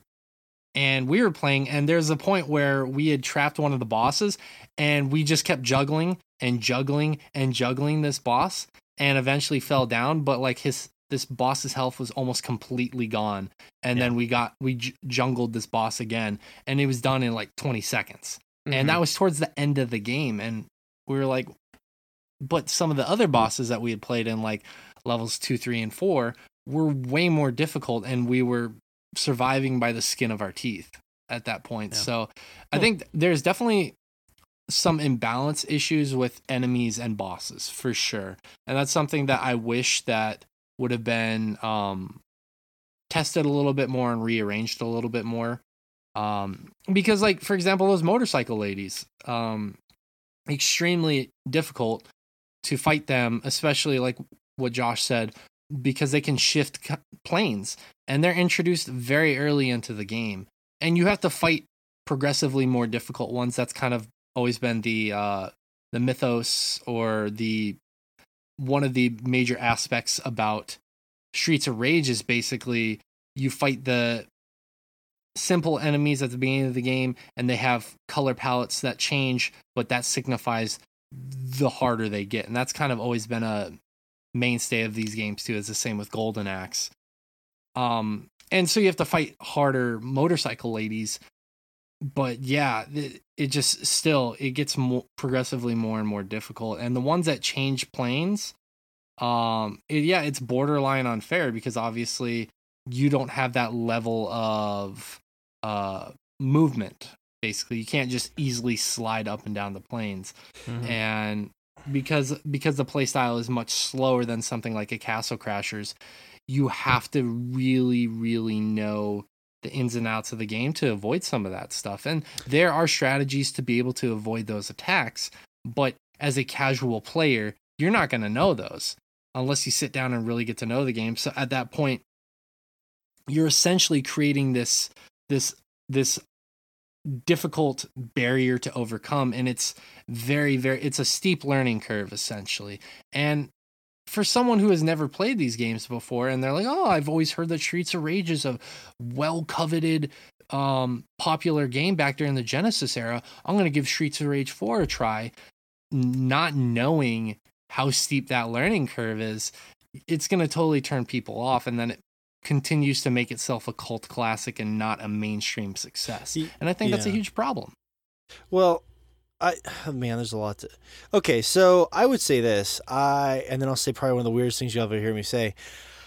I feel like it's kind of like the Sonic 4 game we played, where like there's a small segment of hardcore Sonic fans that enjoy it, but it's not going to have any sort of profound impact. You remember that Sonic 4 Episode 1 that came out way back in the day? I don't think it's quite that, because... that game's probably a little better. No, that game's probably a lot worse. Nice try, Morgan. I think with Sonic being probably maybe a little more iconic. I'm terrified that you've played enough of both games to actually have a genuine opinion one way or the other, Rich. I beat Sonic 4 Episode 1, but it was because I had done really poorly at something that week, and I had to be punished. It was it wasn't. But it was just it was bad, Morgan. It was basically just like kind of. It wasn't just, but you know what I mean. It's basically like in a reference to an old Sonic game. It had been like the Streets of Rage 3 came out in '94, so it's been a long time. And that's the thing, Shay. I don't know that the beat 'em up genre will ever to get mainstream. I mean.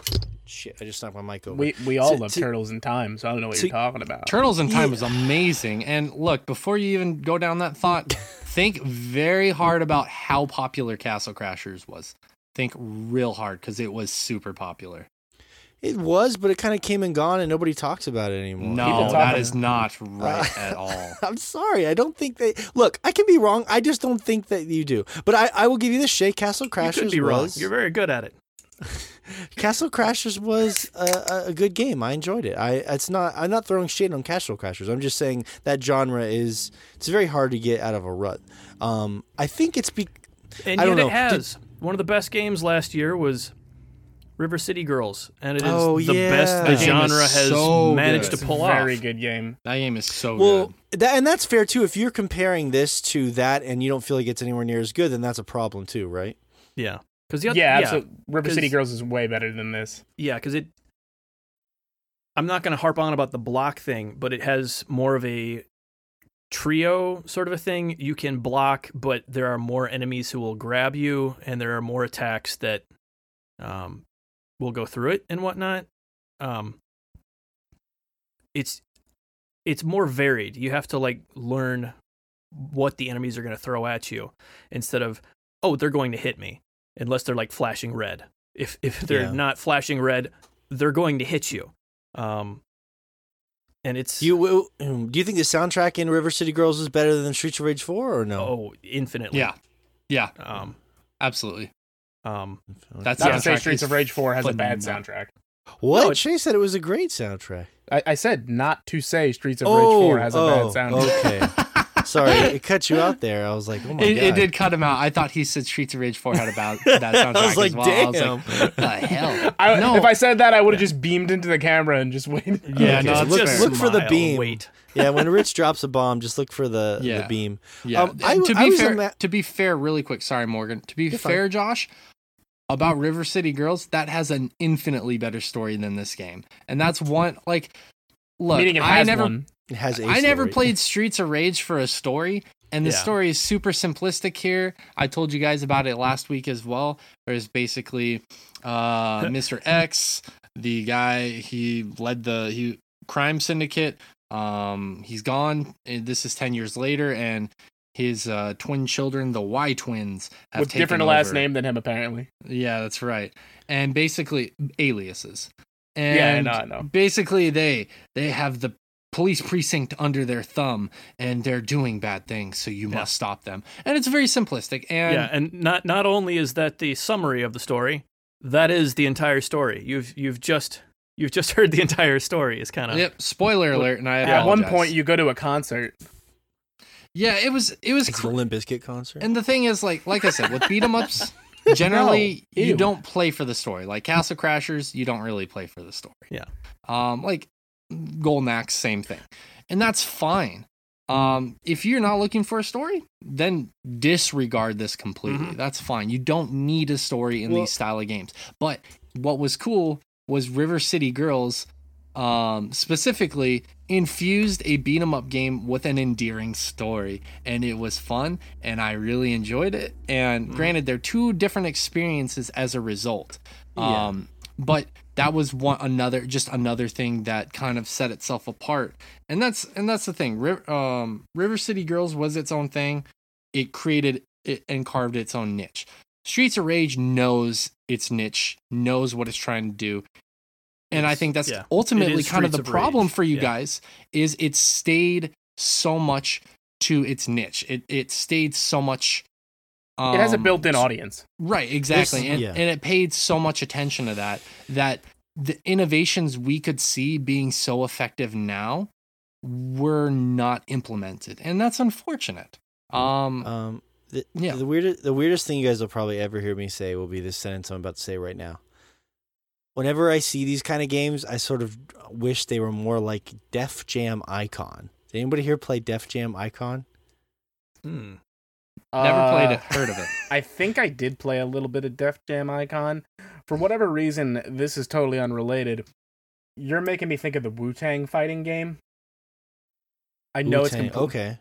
There was a Def Jam Fight for New York. There was a bunch of them. Yeah, Def Jam Fight for New York is the one I played. Vendetta. So Def Jam Icon was a very realistic sort of fighting game, right? And it was based around obviously Def Jam Superstars. But that game would never happen today. It would not. Much like the better game, in my opinion, Wu-Tang Shaolin style. Yeah. But the cool thing was the soundtrack, and you could put your own music in there, would kind of shake, and the whole arena would actually shake and crumble to the music that you could put in. And it was really, at the time, this is 360, one of the best looking games out there. The gameplay was pretty shallow, but it was, pretty basic. It was about the names. Bullshit. Yes, it was about Sing Ludacris beat the shit out of somebody else. I don't know any of these people's names. But we have YouTube now, so we don't need that.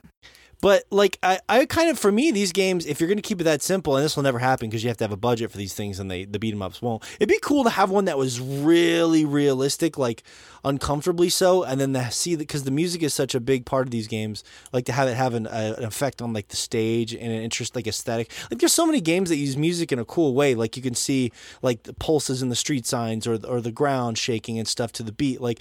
I think if the music is an integral part of the experience, like Shay's saying, I think if you can find a way to use it in the game that's this simple, other than just cool music's playing in the background, that's probably what I would do. I get what you're saying, but the whole thing with Def Jam is it was built around that idea because it was about rappers and R&B artists and stuff. It was a game about hip hop artists fighting. Yeah, what I'm saying is that these are things that they could do to make this genre more interesting to me. I'm just saying that's where my creative process is. I guess I get what you're saying, but that seems more like a level design kind of choice and a beat 'em up thing. I just would like to see them highlight those stuff because these games always kind of look, and that's fine. They've kind of played out at that point, but maybe if they tried something a little more visceral, it might catch on a little more, but they can't because you're never going to get that kind of money with the beat 'em up genre, I would imagine. I don't think that's necessarily true. What do you think the most successful beat 'em up ever would be? Like Castle Crashers. Castle Crashers. And now he's more so than the Bouncer? Listen, okay. Let me tell you about the Bouncer, right? So you beat the Bouncer, okay? You go to play it again because you loved it so much. Uh-huh. You beat the last boss again. This time, he fucking gets up again. What? It's pretty crazy. That's crazy. Everybody has so many belts. You play as Sora from Kingdom Hearts. Oh, yeah, it's probably a Nomura issue. We can talk about that later. Anyways, I think that's... I have a few more things to say. That's not summing it up. Don't even try. Real quick, first off, how many, just for fun, without looking, how many units do you think Castle Crashers has sold? More than 3 dozen. A million. Guess. Just throw out a guess. 1 Hazard million. a guess. Morgan, don't be cheating. I'm not cheating. I said 1 million. Oh, 20 million. Really? 20 million? 20 million. Jesus. That seems impossible. Well, you were wrong. So, where do you find these statistics at? Is that from the Wikipedia? No, that's from their website. Really? Yes. Huh. Anyways, just so you know that beat 'em up style games do sell. Anyways, one thing, there are 2 more things I want to say, and then we can kind of lay this game to rest. I actually did end up beating this game 4 times. I played it with friends and I played it by myself. I absolutely love this game. One thing they absolutely need to fix is there is a glitch. Oh yeah. Granted, they'll probably never hear this podcast, but it's very, very bad.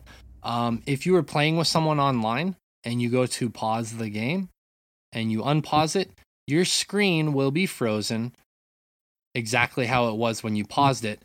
Your character can still move and you will still get the shit kicked out of you, but you cannot hear it. You cannot see it because your game is still frozen on that pause screen, but the pause menu is removed. That is a very, very bad glitch that needs to be fixed because part of the draw of this game and part of the draw of all beat 'em up games, like you guys have said, is basically playing with your friends. And the fact that they only included a 2-player online co-op, to me, speaks to they didn't have the resources to handle that, which is fine. I'm willing to accept that, as sad as that is, because I'd love to play with the 4 of us. But if it's not even functional to the point to where I can't pause, like say I have to go to the bathroom, or say Morgan's kid runs in and is like, "Hey, I'm hungry, Dad," and then Morgan and I were playing, and he's like, "Hey, I'll be right back in 5 minutes." He pauses it and unpauses it, and it's frozen, and we have to start a level all over again. It's kind of bad. Their net code is kind of a mess, and I think it does have to do with just lack of development, like you're saying, because it's got those, that massive bug, and then also they don't have the option to play with 4 people, which is why Rich I didn't even realize that. I used Steam Share. Yeah, which is oddly enough, like, it didn't really work that well for us because I think the distance is just too far to try to play a brawler when we tried to play River City Girls together. But yeah, the whole Steam has couch co-op where you can just stream the game to other people, and that being the optimal way to play a game as opposed to the in-game netcode is not great. No, it's pretty weak. Whatever happened to Battletoads? We're supposed to get a new Battletoads game. We're supposed to get a Battletoads game. Anyways, there is a new Battletoads game coming out. Yeah, there's Microsoft announced that. Didn't it? Yeah, what was that, last E3 or was it a long time ago? I don't know. It feels so long. It was last E3. It looks like shit. The art's terrible. Oh, that is unfortunate. The last thing I do want to say about Streets of Rage 4, I'm sure you guys are overhearing about it, and I'm sure some of the listeners are, but too bad, is that I love the new art style a lot. I think that was a great choice to modernize the franchise, because if they had stuck with the old art style, I think it would again have fucking hell, pigeonholed itself further into basically doing the same old stuff. The new art style I really like a lot, the more hand-drawn looking, and it lends itself to some beautiful moments. Specifically, the boss fight in Chinatown was a beautiful, beautiful fight because of that hand-drawn art. And just the whole Chinatown level in general is awesome, especially if you're looking in the background and you kind of see like people in a dark alleyway are kind of doing some gambling dice game. And there's some things that kind of happen in the background like that. And because of this art style, it lends itself more to having those little in the background events happening, which I really enjoyed. And there are a ton of Easter eggs hidden in here. So if you are a fan of the first, second, or third game, you're going to have some random characters pop up. You're going to have some random allusions to the other games pop up. And it's really, really cool to see. So if you're a fan of beat 'em ups or the older style beat 'em ups or Streets of Rage, you're absolutely going to love this game. If you have kind of wanted a progression of the beat 'em ups and you're more privy to things like we said, River City Girls or Castle Crashers, this is going to be a harder sell. And I totally understand that. I still think it's a fun game. I think it's fun for a one playthrough. Obviously, I feel that way. And it's available on Xbox Game Pass. So if you have, a quick 2 hours, you can beat it once, form your own opinion, and then move on. Yeah, that's the smart thing on game. I would say this. I think 90% of people that buy it are gonna probably like it, just because if you're buying Streets of Rage 4, you're probably the target audience. So, you know what you're in for, I would think, at some point. Yeah. It's hard for me to imagine a lot of casual people like, that Streets of Rage 4 game looks really, I think you're wrong there, because it's like $15. What is it? No, it's like 20? It's 20, 25, 25. All right, but it's cheap enough that Jesus. people are going to pick it up. Right. Also, it's on Game Pass, so more people are going to be exposed to it. Game Pass I get, but it's hard for me to imagine a lot of people dropping. Well, you got to think about when the original Streets of Rage games dropped, they were $60, $80 on the Genesis. So now, that being 25, them having all those characters, there are multiple modes too, something we didn't even talk about because I know you guys aren't going to give a shit about it. But you can verse each other in a battle mode. You can do boss rush. You can do arcade or story. I mean, there are multiple modes. There's a lot of replay value in the game if you like this style of game. So I absolutely think it warrants a $25 price tag. Just because you don't like it doesn't mean that it doesn't warrant that. If you, I didn't say that though. But I can read between the lines. I was pretty clear about how much I played and what I felt of that time, but like I don't really want to have a strong critical opinion on it because I just didn't play enough of it. But I just don't agree with the perception that more casual people would try that out. So I guess we'll just agree to disagree on that one. Yeah, that's fair. Gears Tactics. Rich, you say you play video games. I do. It's a claim I've made. I don't believe you. I played a few hours of Gears Tactics. That sounds like an oxymoron. It's not, Tactics. You big dummy. In fact, I had thought for a long time Gears would lend itself really well to a tactics game, as it's a cover shooter. Okay, yeah, that's true. It's out on. I'm playing it on. It's on PC Game Pass. So that's how I am playing it. Does that seem a little strange to you? Because most people I know that grew up loving and playing Gears are on the Xbox and they don't even have access to this game. Well, I mean, maybe those people are idiots. You ever consider that? Because they like Gears? That's harsh. No, because you'd want to play a tactical game on a console. Well, but what I mean is the entire fan base of Gears is on Xbox, so it's just a strange thing that you don't. They're in the Microsoft ecosystem, and I do believe it is coming to Xbox eventually, but it's on PC Game Pass first. But yeah, I played the first few hours of it, and it's very much an XCOM meets Gears situation. It follows, the main character is Gabe Diaz, who is the father to Kate Diaz, the protagonist of Gears 5. And it's set before the events of Gears 1, I believe, as he's leading a squad to wipe out a locust geneticist, who is the person in canon responsible for creating the bigger Gears monsters like the Brumach and things like that. And you said it's set before Gears, which one? Gears 1. Oh, it's set before the original Gears? Oh, interesting. Yeah. Okay.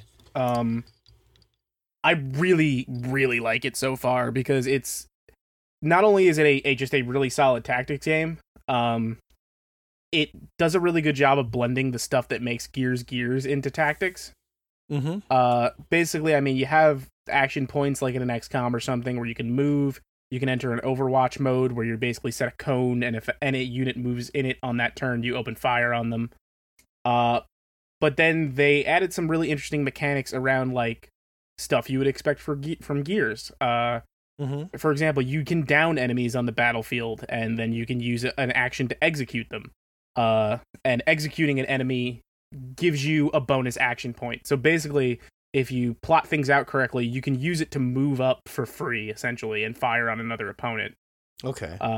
Same goes for like chainsaw kills, or if you're using the Retro Lancer, you can get that bayonet kill in. And then every character has skill trees that you can use to sort of buff those abilities to use them in conjunction more seamlessly. Like a sniper might have an ability that's okay, this unit, your accuracy goes down by 10%, but if you kill on this shot, you automatically reload your weapon, stuff like that. Okay. Is it like, so if let's say here's someone like myself, who has a minimal, as you would say, experience in the tactical genre, what's the closest, it's game XCOM. Okay. It is XCOM through and through with some bonus abilities that give it the Gears trappings. And unlike a typical XCOM, you have a classification of units. You have the normal units. You can simply recruit, which, you give them names, you customize their abilities, give them a class, and then you have hero units, which are characters you get through the story. Well, I was going to ask you about the story as well, because the one thing that makes XCOM kind of unique generally is sort of the fact that, people can die, and you have that sort of management aspect. This is more... well, people can die. Okay, permanently. Yeah, not hero units. Okay, gotcha. Yeah, like I said, there's the classification of, your infantrymen that are disposable. If a hero unit dies, you lose the match. But also, remember, it's Gears... So you do have that downing mechanic. So just because an enemy loses all the HP doesn't mean they're completely out of it. You could still have that chance to revive them. And just like timed, a certain amount of turns or something? It's a certain amount of turns, yeah. They're bleeding out, and you can get another unit over there to lift them. Some characters have an ability called Second Wind, where one time during an encounter they can auto-revive themselves. Okay, so... That's interesting, because everything you're saying actually does, when you do think about Gears, I see your point, because you're taking cover and a lot of the basic mechanics in place, such as reviving teammates and stuff, you could... It translates really well. Pretty well. And I think, like, the stuff you wouldn't expect to translate well, like, chainsaw bayonets and, like, executions and stuff, they found a way to work in really well. Interesting. Do you... So like the story you said takes place before the first one, and obviously I feel about Gears of War lore, but how do you feel about Gears of War lore and like how this fits into?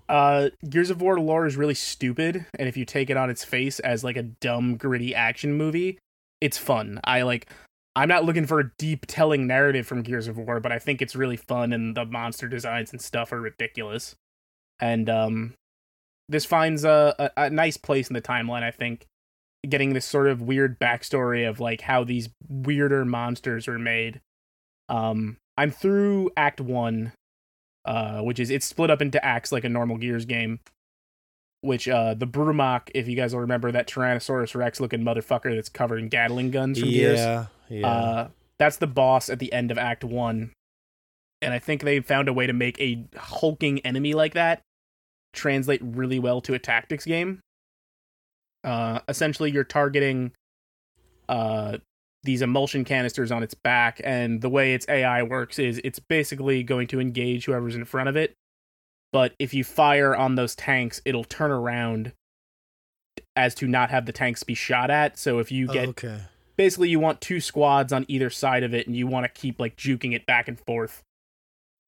Okay, and let's see. So was it developed by what? Splash Damage? It's Splash Damage and the Coalition. Okay, I was trying to remember what Splash Damage was famous for. Quake Wars. They did Quake Wars. Weird. Okay, so they're kind of into those kind. So yeah, do you think this is going to be like? I guess that's what I'm curious about, because maybe if it comes to console in particular, but when we talk about it's reviewing very well. It's reviewing well. Okay.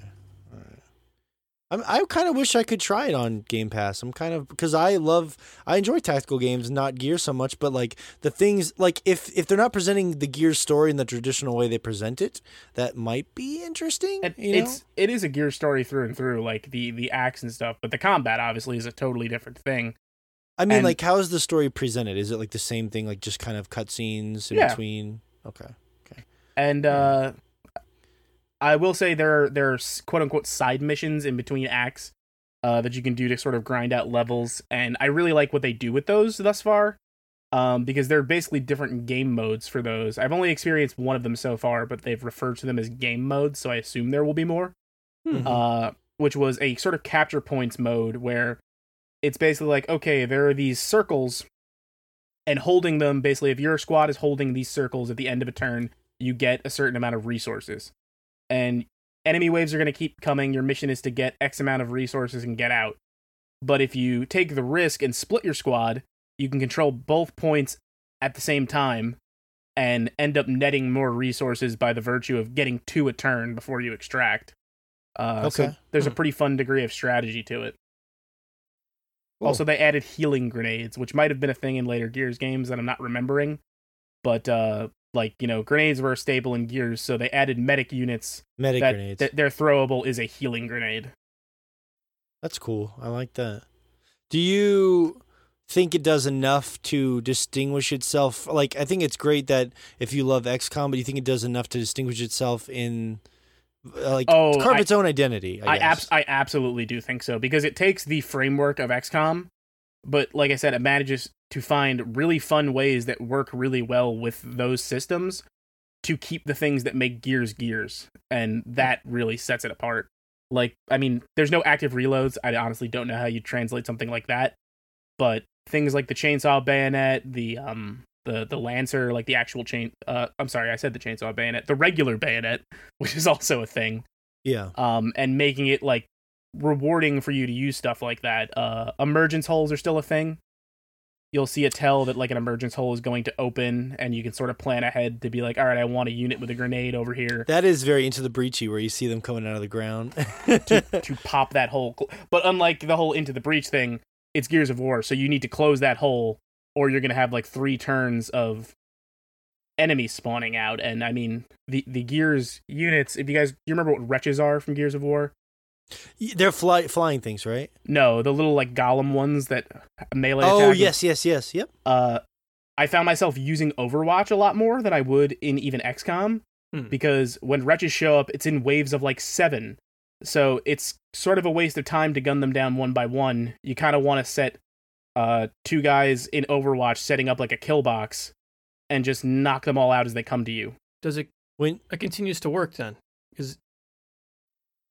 Did XCOM work that way, or did XCOM have a single use for Overwatch? XCOM had a single use. I thought it was a single use. Yeah, that's what I thought it was. It was just like, nothing's in range, so I'll set this and leave it. So like if you set an area, anything that goes through there will get shot at? Yeah, but when you run out of ammo, that's the end of it. Like, it might be, okay, Gabe has enough ammo in his gun to fire at 3 enemies as they move through the cone, and then his Overwatch is over. That's cool. Well, I don't want to sound like a layman here, but when you just throw terms around like Overwatch, I don't know what you're talking about. Overwatch is a term that I believe XCOM was the first to really use, but it became kind of a staple in games like this. Basically, you could end your turn with, instead of actually acting, you basically set up a cone of like an area of attention, and then if any enemy units move through that cone on their turn, you automatically fire on them. Oh, okay, interesting. And there's no consequences for you. They don't get to fire back or anything. Is that not how those games work? Okay. No. And then there's also abilities you'll have in your arsenal that are interrupts. Basically, to be like, if an enemy ends their turn in Overwatch, you can have somebody interrupt their Overwatch, so a character can move through that zone, or a character that's already in that zone can act. I just thought it was cute that you were throwing Overwatch around like I knew what the fuck you were talking about. No, people who play those games will know exactly what I'm talking about. Yeah. Cool. All right. Well, yeah, it's on Game Pass for Xbox. At PC. It's on Game Pass for PC. Yeah. So you need the whole Game Pass Ultimate deal or PC Game Pass. I finally had to figure out how to install that PC Game Pass beta on my computer to play that game. Oh, that's cool. Well, it's kind of a good little spurt of tactic games for you coming right off of XCOM Chimera Squad. So. Exactly. It's tactics season. Kind of fighting for that same audience, but they're both very distinct. Honestly, like they're Chimera Squad's trying stuff that's so different. So I find them both pretty refreshing at this time. Cool. Well, Gears Tactics. You think you're gonna stick with it? Absolutely. I'm gonna see this through the end. I'm loving it. See it through the end. All right. Cool. Maybe if it'll come to Game Pass on console. There was one last note I wanted to put out, and you'll enjoy this, Morgan. Yeah. They had, I think it's over now. If you played within the first week, they gave you an extra hero unit, which was a Thrashball Cole.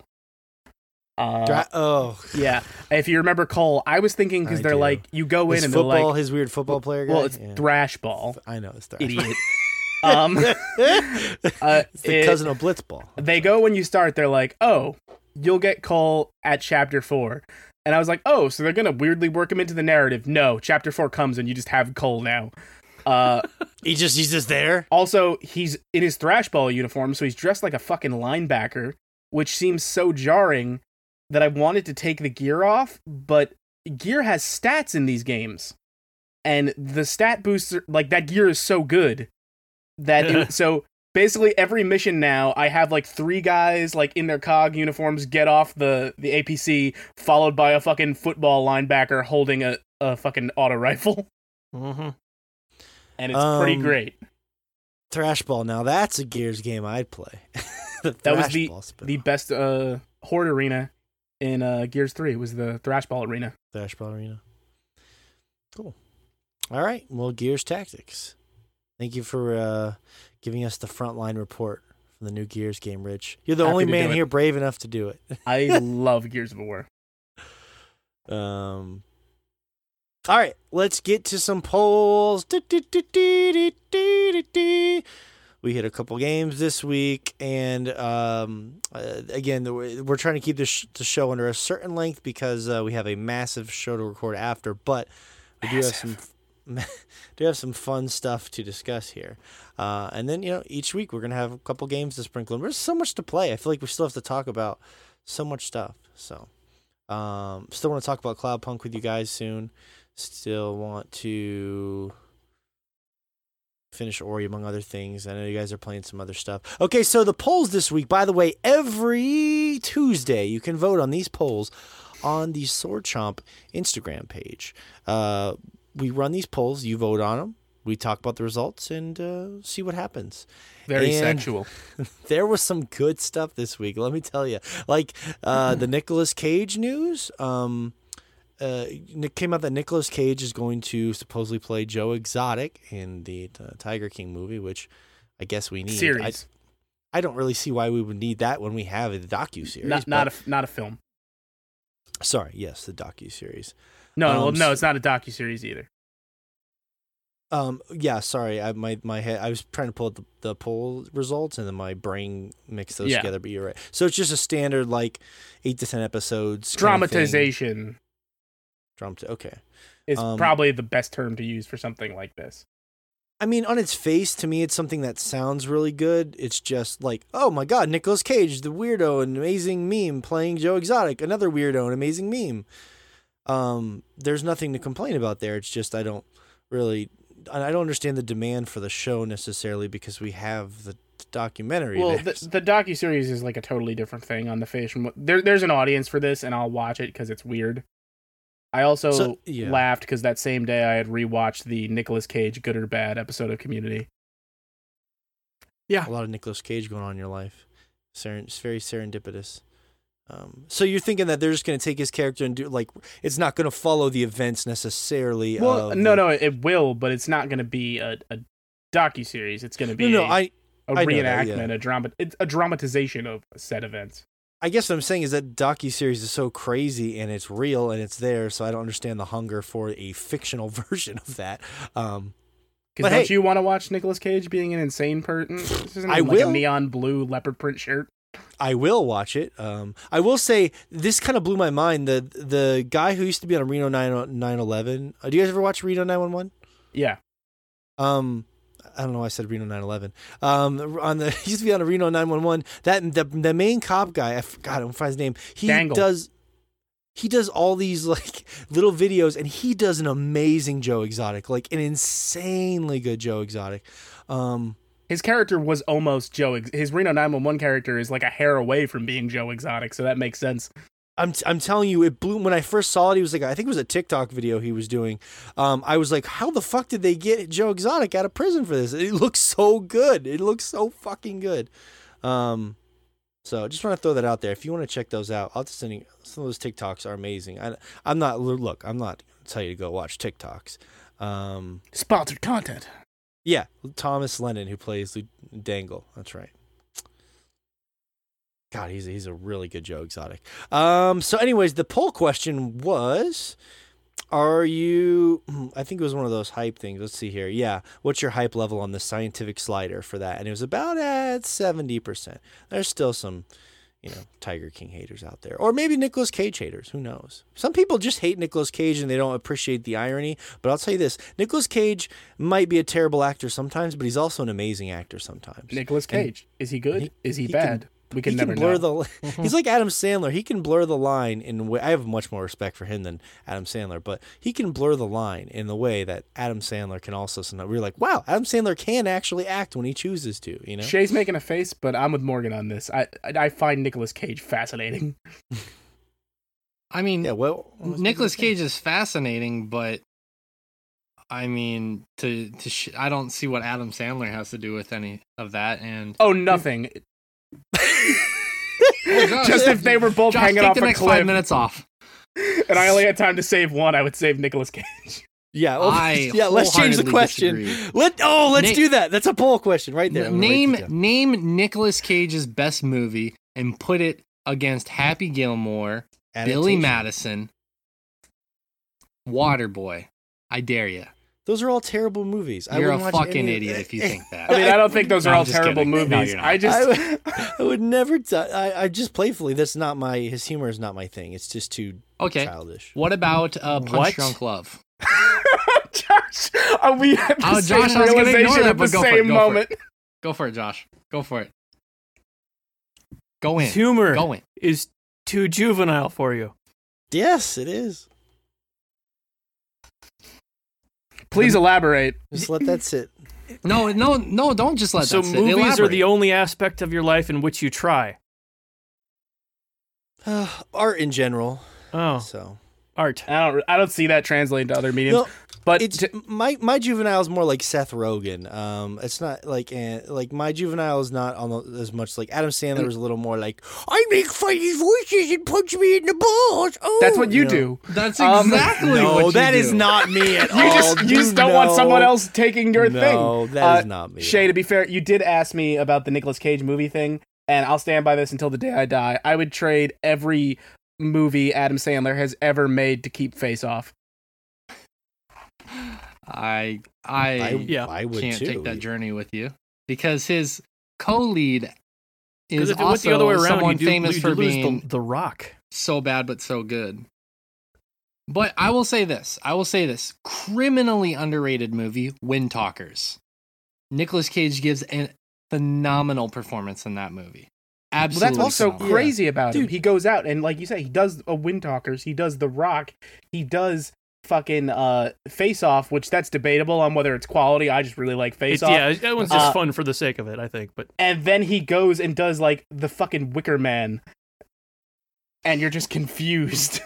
That's fair. No, like I think like because of his meme status that I think more people would probably take him over Sandler, but I do think that Sandler honestly has more range.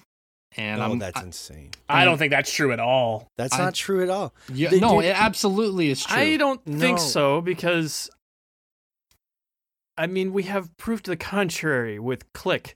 Like, obviously, he can't pull it off. No, think about it this way. Like I said, Punch Drunk Love and Spanglish are both wonderful, serious movies. He's done a great children's movie in Bedtime Stories, which is highly underrated. He does comedy, obviously, and he does stand-up on top of that. And and what's that? Uncut Gems. Uncut Gems. I know. I was intentionally making a bad faith argument with that other one, but yeah. Uncut Gems was one of his best movies, and it's no face-off. You're right. It's better. You're right. It's much better. Well, it's okay. The thing about Adam Sandler is I'm not saying he's not capable. That was kind of why I brought it up. Is like he is capable of these great movies like Punch Drunk Love. But I mean, there's a couple things about Nicolas Cage. Number one, there's two Nicolas Cages in adaptation, and that's that he was nominated for an Academy Award, and that movie is actually amazing. And he actually won an Oscar for Leaving Las Vegas. And I don't think Adam Sandler has an Oscar to his name. So no, you'd have to look that up because I don't know. I don't pay attention to the awards at all. Now he does have a lot of Razzies to his name. Mm-hmm. So, give him the old razzle dazzle. I'm Shay. Just imagine a world without Adam Sandler or a world without Nicolas Cage, and you're telling me you'd rather have a world without Nicolas Cage? That sounds wonderful. Yep. Every day. No, the premise of the question. Can we just get rid of both of them? So you only have time to save one. Like, what can I loot? Rich, now what are you doing? Is there someone else? It sounds like I've got some free time. I would pick up Nicolas Cage after he agreed to give me his cave bear skull. That was I love fighting those little debates because that's exactly what we need. But I have no idea how that would come back. I have no idea how the fan vote on that would come back. I feel like they're both popular. It'll be interesting. I mean, Sandler has been in accordance with your awards argument, he has been nominated for some Golden Globes and some Grammys. Call me when I don't know if you guys forgot about this. In the early 90s, he had a bunch of comedy CDs that were very, very well respected, and it had a bunch of guest artists on them too, and they're fucking hilarious. For our younger viewers, a CD is a compact disc. That's right. That's right. All right. Well, we shall see. Murder hornets in the U.S. The rush to stop the Asian giant hornet. Is that a Nicolas Cage film? It could very well could be. See, I would much rather see a Nicolas Cage movie with this, where he's like trying to avoid them, and he's like, I'm getting eaten by murder hornets. Like, look, Shay, let's just do a Chomping After Dark for Face Off, and then we'll revisit the conversation. I would rather not. To put it plainly, I would say this: when Nicolas Cage is bad, he's still entertaining. When Adam Sandler is bad, he's still entertaining. Painful. No, that's not true. I lied. Okay, you don't even believe that. No, I said it with zero conviction. I know we both have made these arguments and been like, I don't believe that. As soon as you say it. Yep. Pretty much.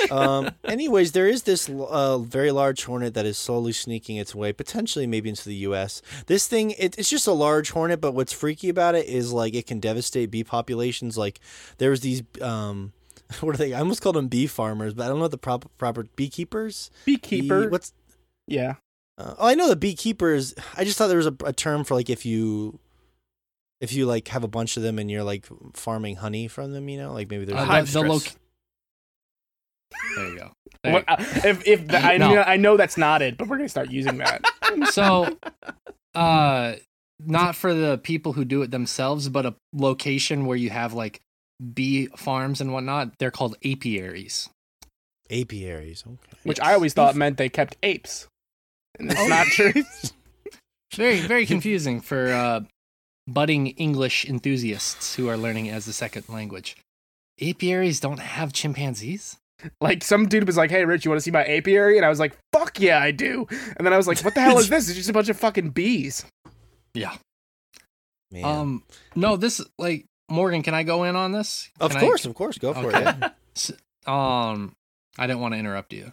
So this is particularly worrisome for multiple reasons. First and foremost, it's clear to me that, and as it's clear to all you guys, but it's not clear to a lot of the population, because I've been actually asked by multiple of our fans if they should be concerned. The media, obviously, is such a big proponent of this issue because they are absolutely perpetuating the issue here by saying, oh, murder hornets. Like, don't get me wrong. These creatures are very dangerous for humans. You don't want to get stung by one. And if you want to learn more about the effects that can have, actually, there's a channel called The Brave Wilderness. I'm sure a lot of you have heard of it. Coyote Peterson, he did a series where he got stung by multiple insects or bitten by multiple insects to try and update the pain index for bug bites and bug stings. And he stated that was the worst one he's ever been involved with, like he's ever the experienced. Asian murder hornet. Heard of the Japanese giant hornet is actually what it's called. Okay.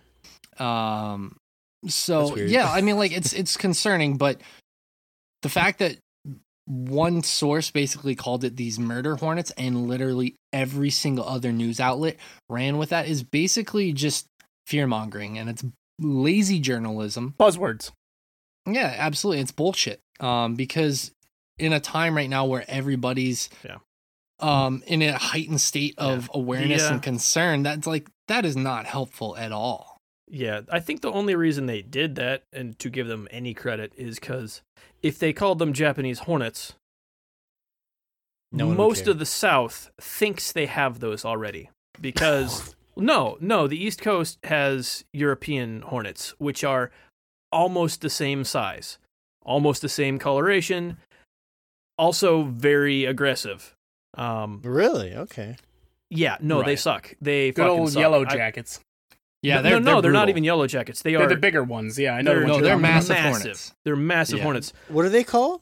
European hornets. But almost everyone in the South just calls them Japanese hornets because. I don't know why that started. It probably just misidentified them. But they were looking for something to blame the Japanese for at the time. Exactly. So that may be the reason why they've gone with the hyped up name, because otherwise people would think, oh, we've already got those here. Yeah, it's the largest hornet in North America. It is smaller than the other one, Josh, but it is the largest in North. Yeah, it's not a lot, and they are very aggressive. Like they're much bigger than you think. I can tell you guys, I've had a few of these fly into the classrooms while teaching. The students absolutely freak out. Oh yeah, you see them over there in Japan. Yeah, because they are Japanese. Yes, I do see them. And they are much bigger than you'd think. They are big. They are not small, and they are worrisome. Like they can hurt and possibly fatally injure, smaller children or older people, as they're susceptible to much more things, unfortunately.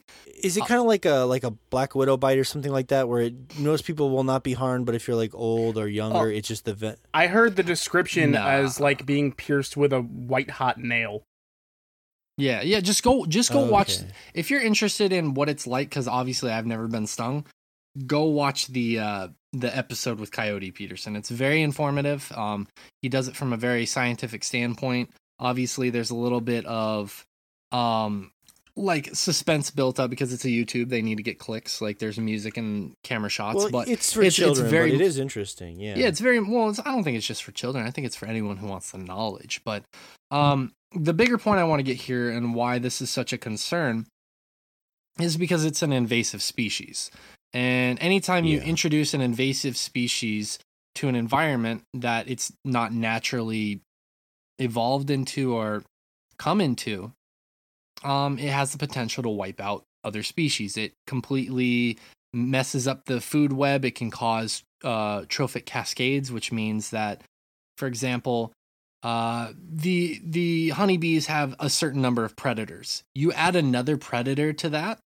Of course, these predators are obviously going to compete with each other, but you're going to lower the number of honeybee population. Okay, right? And so whatever the honeybee eats, there's going to potentially be an uptick in that, which means that whatever those things below the honeybees eat, the thing below that is going to decrease as well. So it causes the whole food web to go out of whack. Now, some scientists and some people theorize, well, that's just kind of the natural state of things. These things happen, which is not entirely wrong. Who's to say that, these Japanese giant hornets wouldn't have eventually flown across the sea and made their way to the U.S. anyways, which I believe I need to do a little bit more research on how they, infiltrated the U.S. That may have been the case. Which, I mean, that it at that point, there's nothing you can do but let nature take its course. But what's problematic about that, especially when humans accidentally introduce invasive species to different environments, which happens all the time. Like, just go look at Australia's cane toad problem, for example, or the U.S.'s New Zealand snail problem. Yeah, the U.S. is just a mess. We've got problems with birds that we've brought over here. The entire East Coast is covered in kudzu. We've got we keep doing this. We keep doing this in the U.S. Yeah, it's a big. Well, I mean, it's around the world too. Like Australia, they introduced certain mammals like cats, basically, which were not natural there, to kind of fend off like some of the smaller rodents or rabbits, and now they have these issues there with those mammals, for example. So the U.S. is a big proponent of that too. They've introduced some tree species because they're more aesthetically pleasing, and they've actually competed with some natural tree species. I actually did a project on this in high school or in college that basically destroys the riparian zones on rivers. Riparian zone is basically where the river, right behind the river banks. So where you can catch riparian. Yes, sure. Yeah, but it's like a 3% encounter rate. Yeah, I know. Right. They name it after that, but it's really strange. It's just to get you mostly to Pidgeys. It's actually Riparior, but it's okay. You're right. Good joke. It was a good joke. Whatever, nerd. Got him. Zambo. I think we're missing. Actually, that was very informative. Well, I'm not done. Nice try. But the big, nice try. But the biggest problem here is that they are going to predate on basically the honeybee population, and with basically pollinators, specifically the honeybees or solitary bees, already struggling to survive due to climate change right now. It's a huge problem for our foods. It has great implications for us, for them, for the ecosystems that they are involved in. Thankfully, I don't know, there was a video circulating, and it's only going to help so much that it seems that the Japanese giant hornet has a natural predator in the mantises. I don't know if you guys have seen that video of a praying mantis basically holding a Japanese giant hornet as it devours its head while it's alive, which is amazing. Fuck. It's what's beautifully serendipitous about that is that when when these giant murder hornets, as they call them, get into those beehives, they decapitate hundreds of fucking bees. They chop their fucking heads off. It's crazy. So it is kind of serendipitous that mantis would. I see. You got your word of the day in here 3 times. Nope. I was gonna ask that. I'm like, is that your word of the day calendar or something? Nothing to see here. Yeah, no, you're turn good. the page to tomorrow. Whoops. No, you're absolutely right. Like they are brutal creatures. They really are. And the thing I don't like is the fear mongering in the current times that we have by calling them murder hornets. But it is a real big issue. It is a really big issue for the U.S. In terms of their ecosystems, and it does have a lot of potential negative implications. So it's something that, weirdly enough, is going to cause some work to inevitably, and I shouldn't say thankfully, there are going to be some scientists and some biologists, ecologists that are definitely going to be employed after this virus stuff stops, because they're going to need to start studying their abundance and their spread, because we don't know how much they're going to spread. Obviously, a lot of Japan, not all of it, is a more less of a temperate climate. It's much harder here. And so it's going to be interesting for scientists to see what's going to happen in the US. It's going to cause a lot of issues, and it's going to need to be studied as quickly as possible. And I know I've read some articles, skimmed some as well, that basically scientists are trying to theorize how they're going to stop the spread of this Japanese hornet. They're not going to be able to stop it. Dude, I don't think. It's there now, and it's going to be there. Unfortunately, I just watched the video of that mantis, man. That those bees, they still like twitch and stuff, even after their heads are like completely chewed off. Yeah, they'll continue to sting for about an hour after they're dead, just on reflex. Do you know that, Morgan? Like after a bee dies, like because they're Josh is saying, there are natural reflexes that you can still get stung by a bee after it has died for a certain amount of time, just because of body reflexes. Yeah, I just mean, that's found that fair. out when I was a kid because I killed one of them. Like, oh, let's go move the body.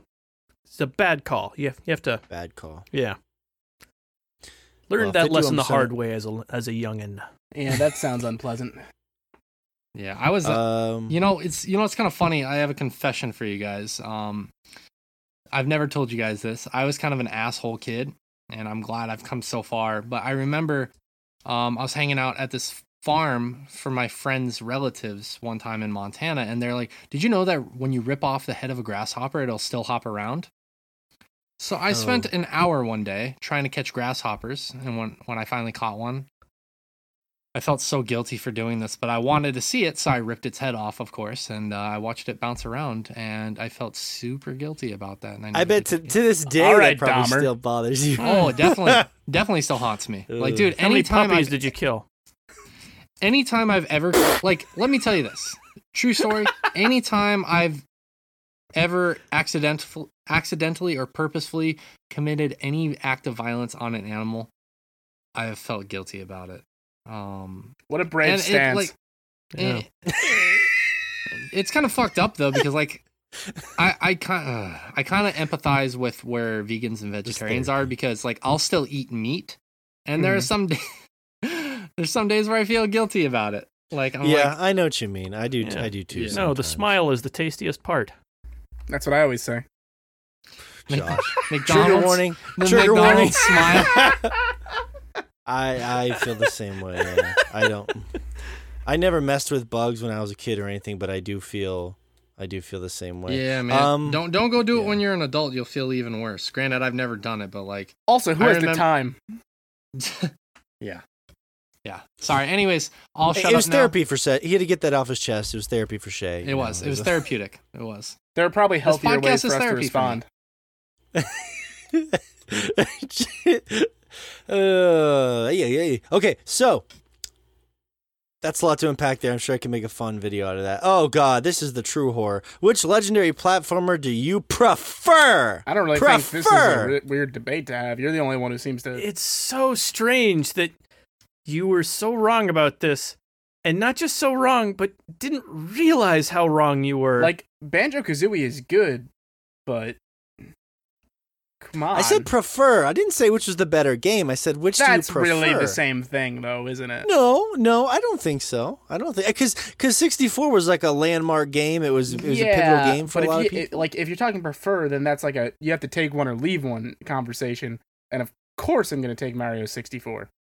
Mario. Well, here's the thing. I will agree with Morgan to the point where I don't think better means more preferred, because if I'm not a big fan of Mario, but I'm a big fan of bears or the whimsical nature of that, maybe I prefer Banjo-Kazooie.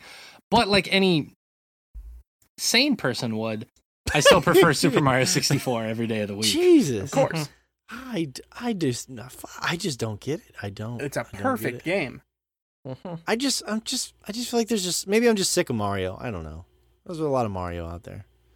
I love Mario, but also there's a lot of Mario. I think that Banjo-Kazooie is just a little quirky. Banjo-Kazooie. The soundtrack is a little more interesting to me. The vibe of the world is more aesthetically interesting. Like Mario. Well, Banjo is a fantastic game. No one's going to debate that. Yeah. That was much later on the 64, so they'd kind of figured out how to make the games look a little better. Because there were a lot of like tricks that you had to learn to actually make things run well on that system. I mean, that's even true. Mario consoles. Still, well, yeah, but like especially back then, like Mario 64 did a lot of them. Like it's not a bad looking game, but they were, I think they did a better job with Banjo-Kazooie as far as like getting what they could out of the machine. Yeah, I think that's totally fair to say. And like you said, it's so much later in the console's life cycle. Like they knew they knew the hardware up and down by that point. Yeah. Rich, you don't own a Mario 64 soundtrack. That's because Nintendo vinyl? Doesn't fucking release shit. I know. I have no idea why Nintendo make it just that hard to get a hold of soundtracks to their games. It is ridiculous. Yeah, it's a sick thing because they know you'll want it more. Like, if it's like Rich was saying. He has you have the soundtrack to the Mario vs. Rabbids game because it's the only way to get a lot of those songs on. Mm-hmm. Yeah, like because Ubisoft is more than willing to put that soundtrack down. If they own that IP. If they ever put Donkey Kong Country on vinyl, I'd probably have to talk my wife into getting vinyl. So it's probably why they don't do it. Yep. It's too good. I just was surprised there were not. I'm not trying to say it was more important or a better game to a lot of people. I'm just surprised we're not more people that preferred it. Like just because, like in the same way that I prefer Donkey Kong to Mario, I'm just surprised there were not more people out there like that. But there was not. So I don't know. Freaking banjo haters. Nobody hates banjo. Nobody likes banjo. No, nobody hates him. Nobody. I wonder how many people. Anyways, that's another question, another poll for another day. So congratulations, Mario. It was a stomping. Although, you know what? You pick Mario and Smash Brothers, and I'll pick Banjo-Kazooie. And I'll smash you. That's a totally different conversation. Has anyone tried Banjo in Smash yet? I have, and I think you're wrong there. I think Mario would probably hold his own in that one. Mario's a really versatile Smash character, to be fair, though. Yeah. I don't know. Banjo-Kazooie was really good in Smash. It's not bad at all. They did a good job with that. As my boy one. Banjo would say, "Go." Thank you for that.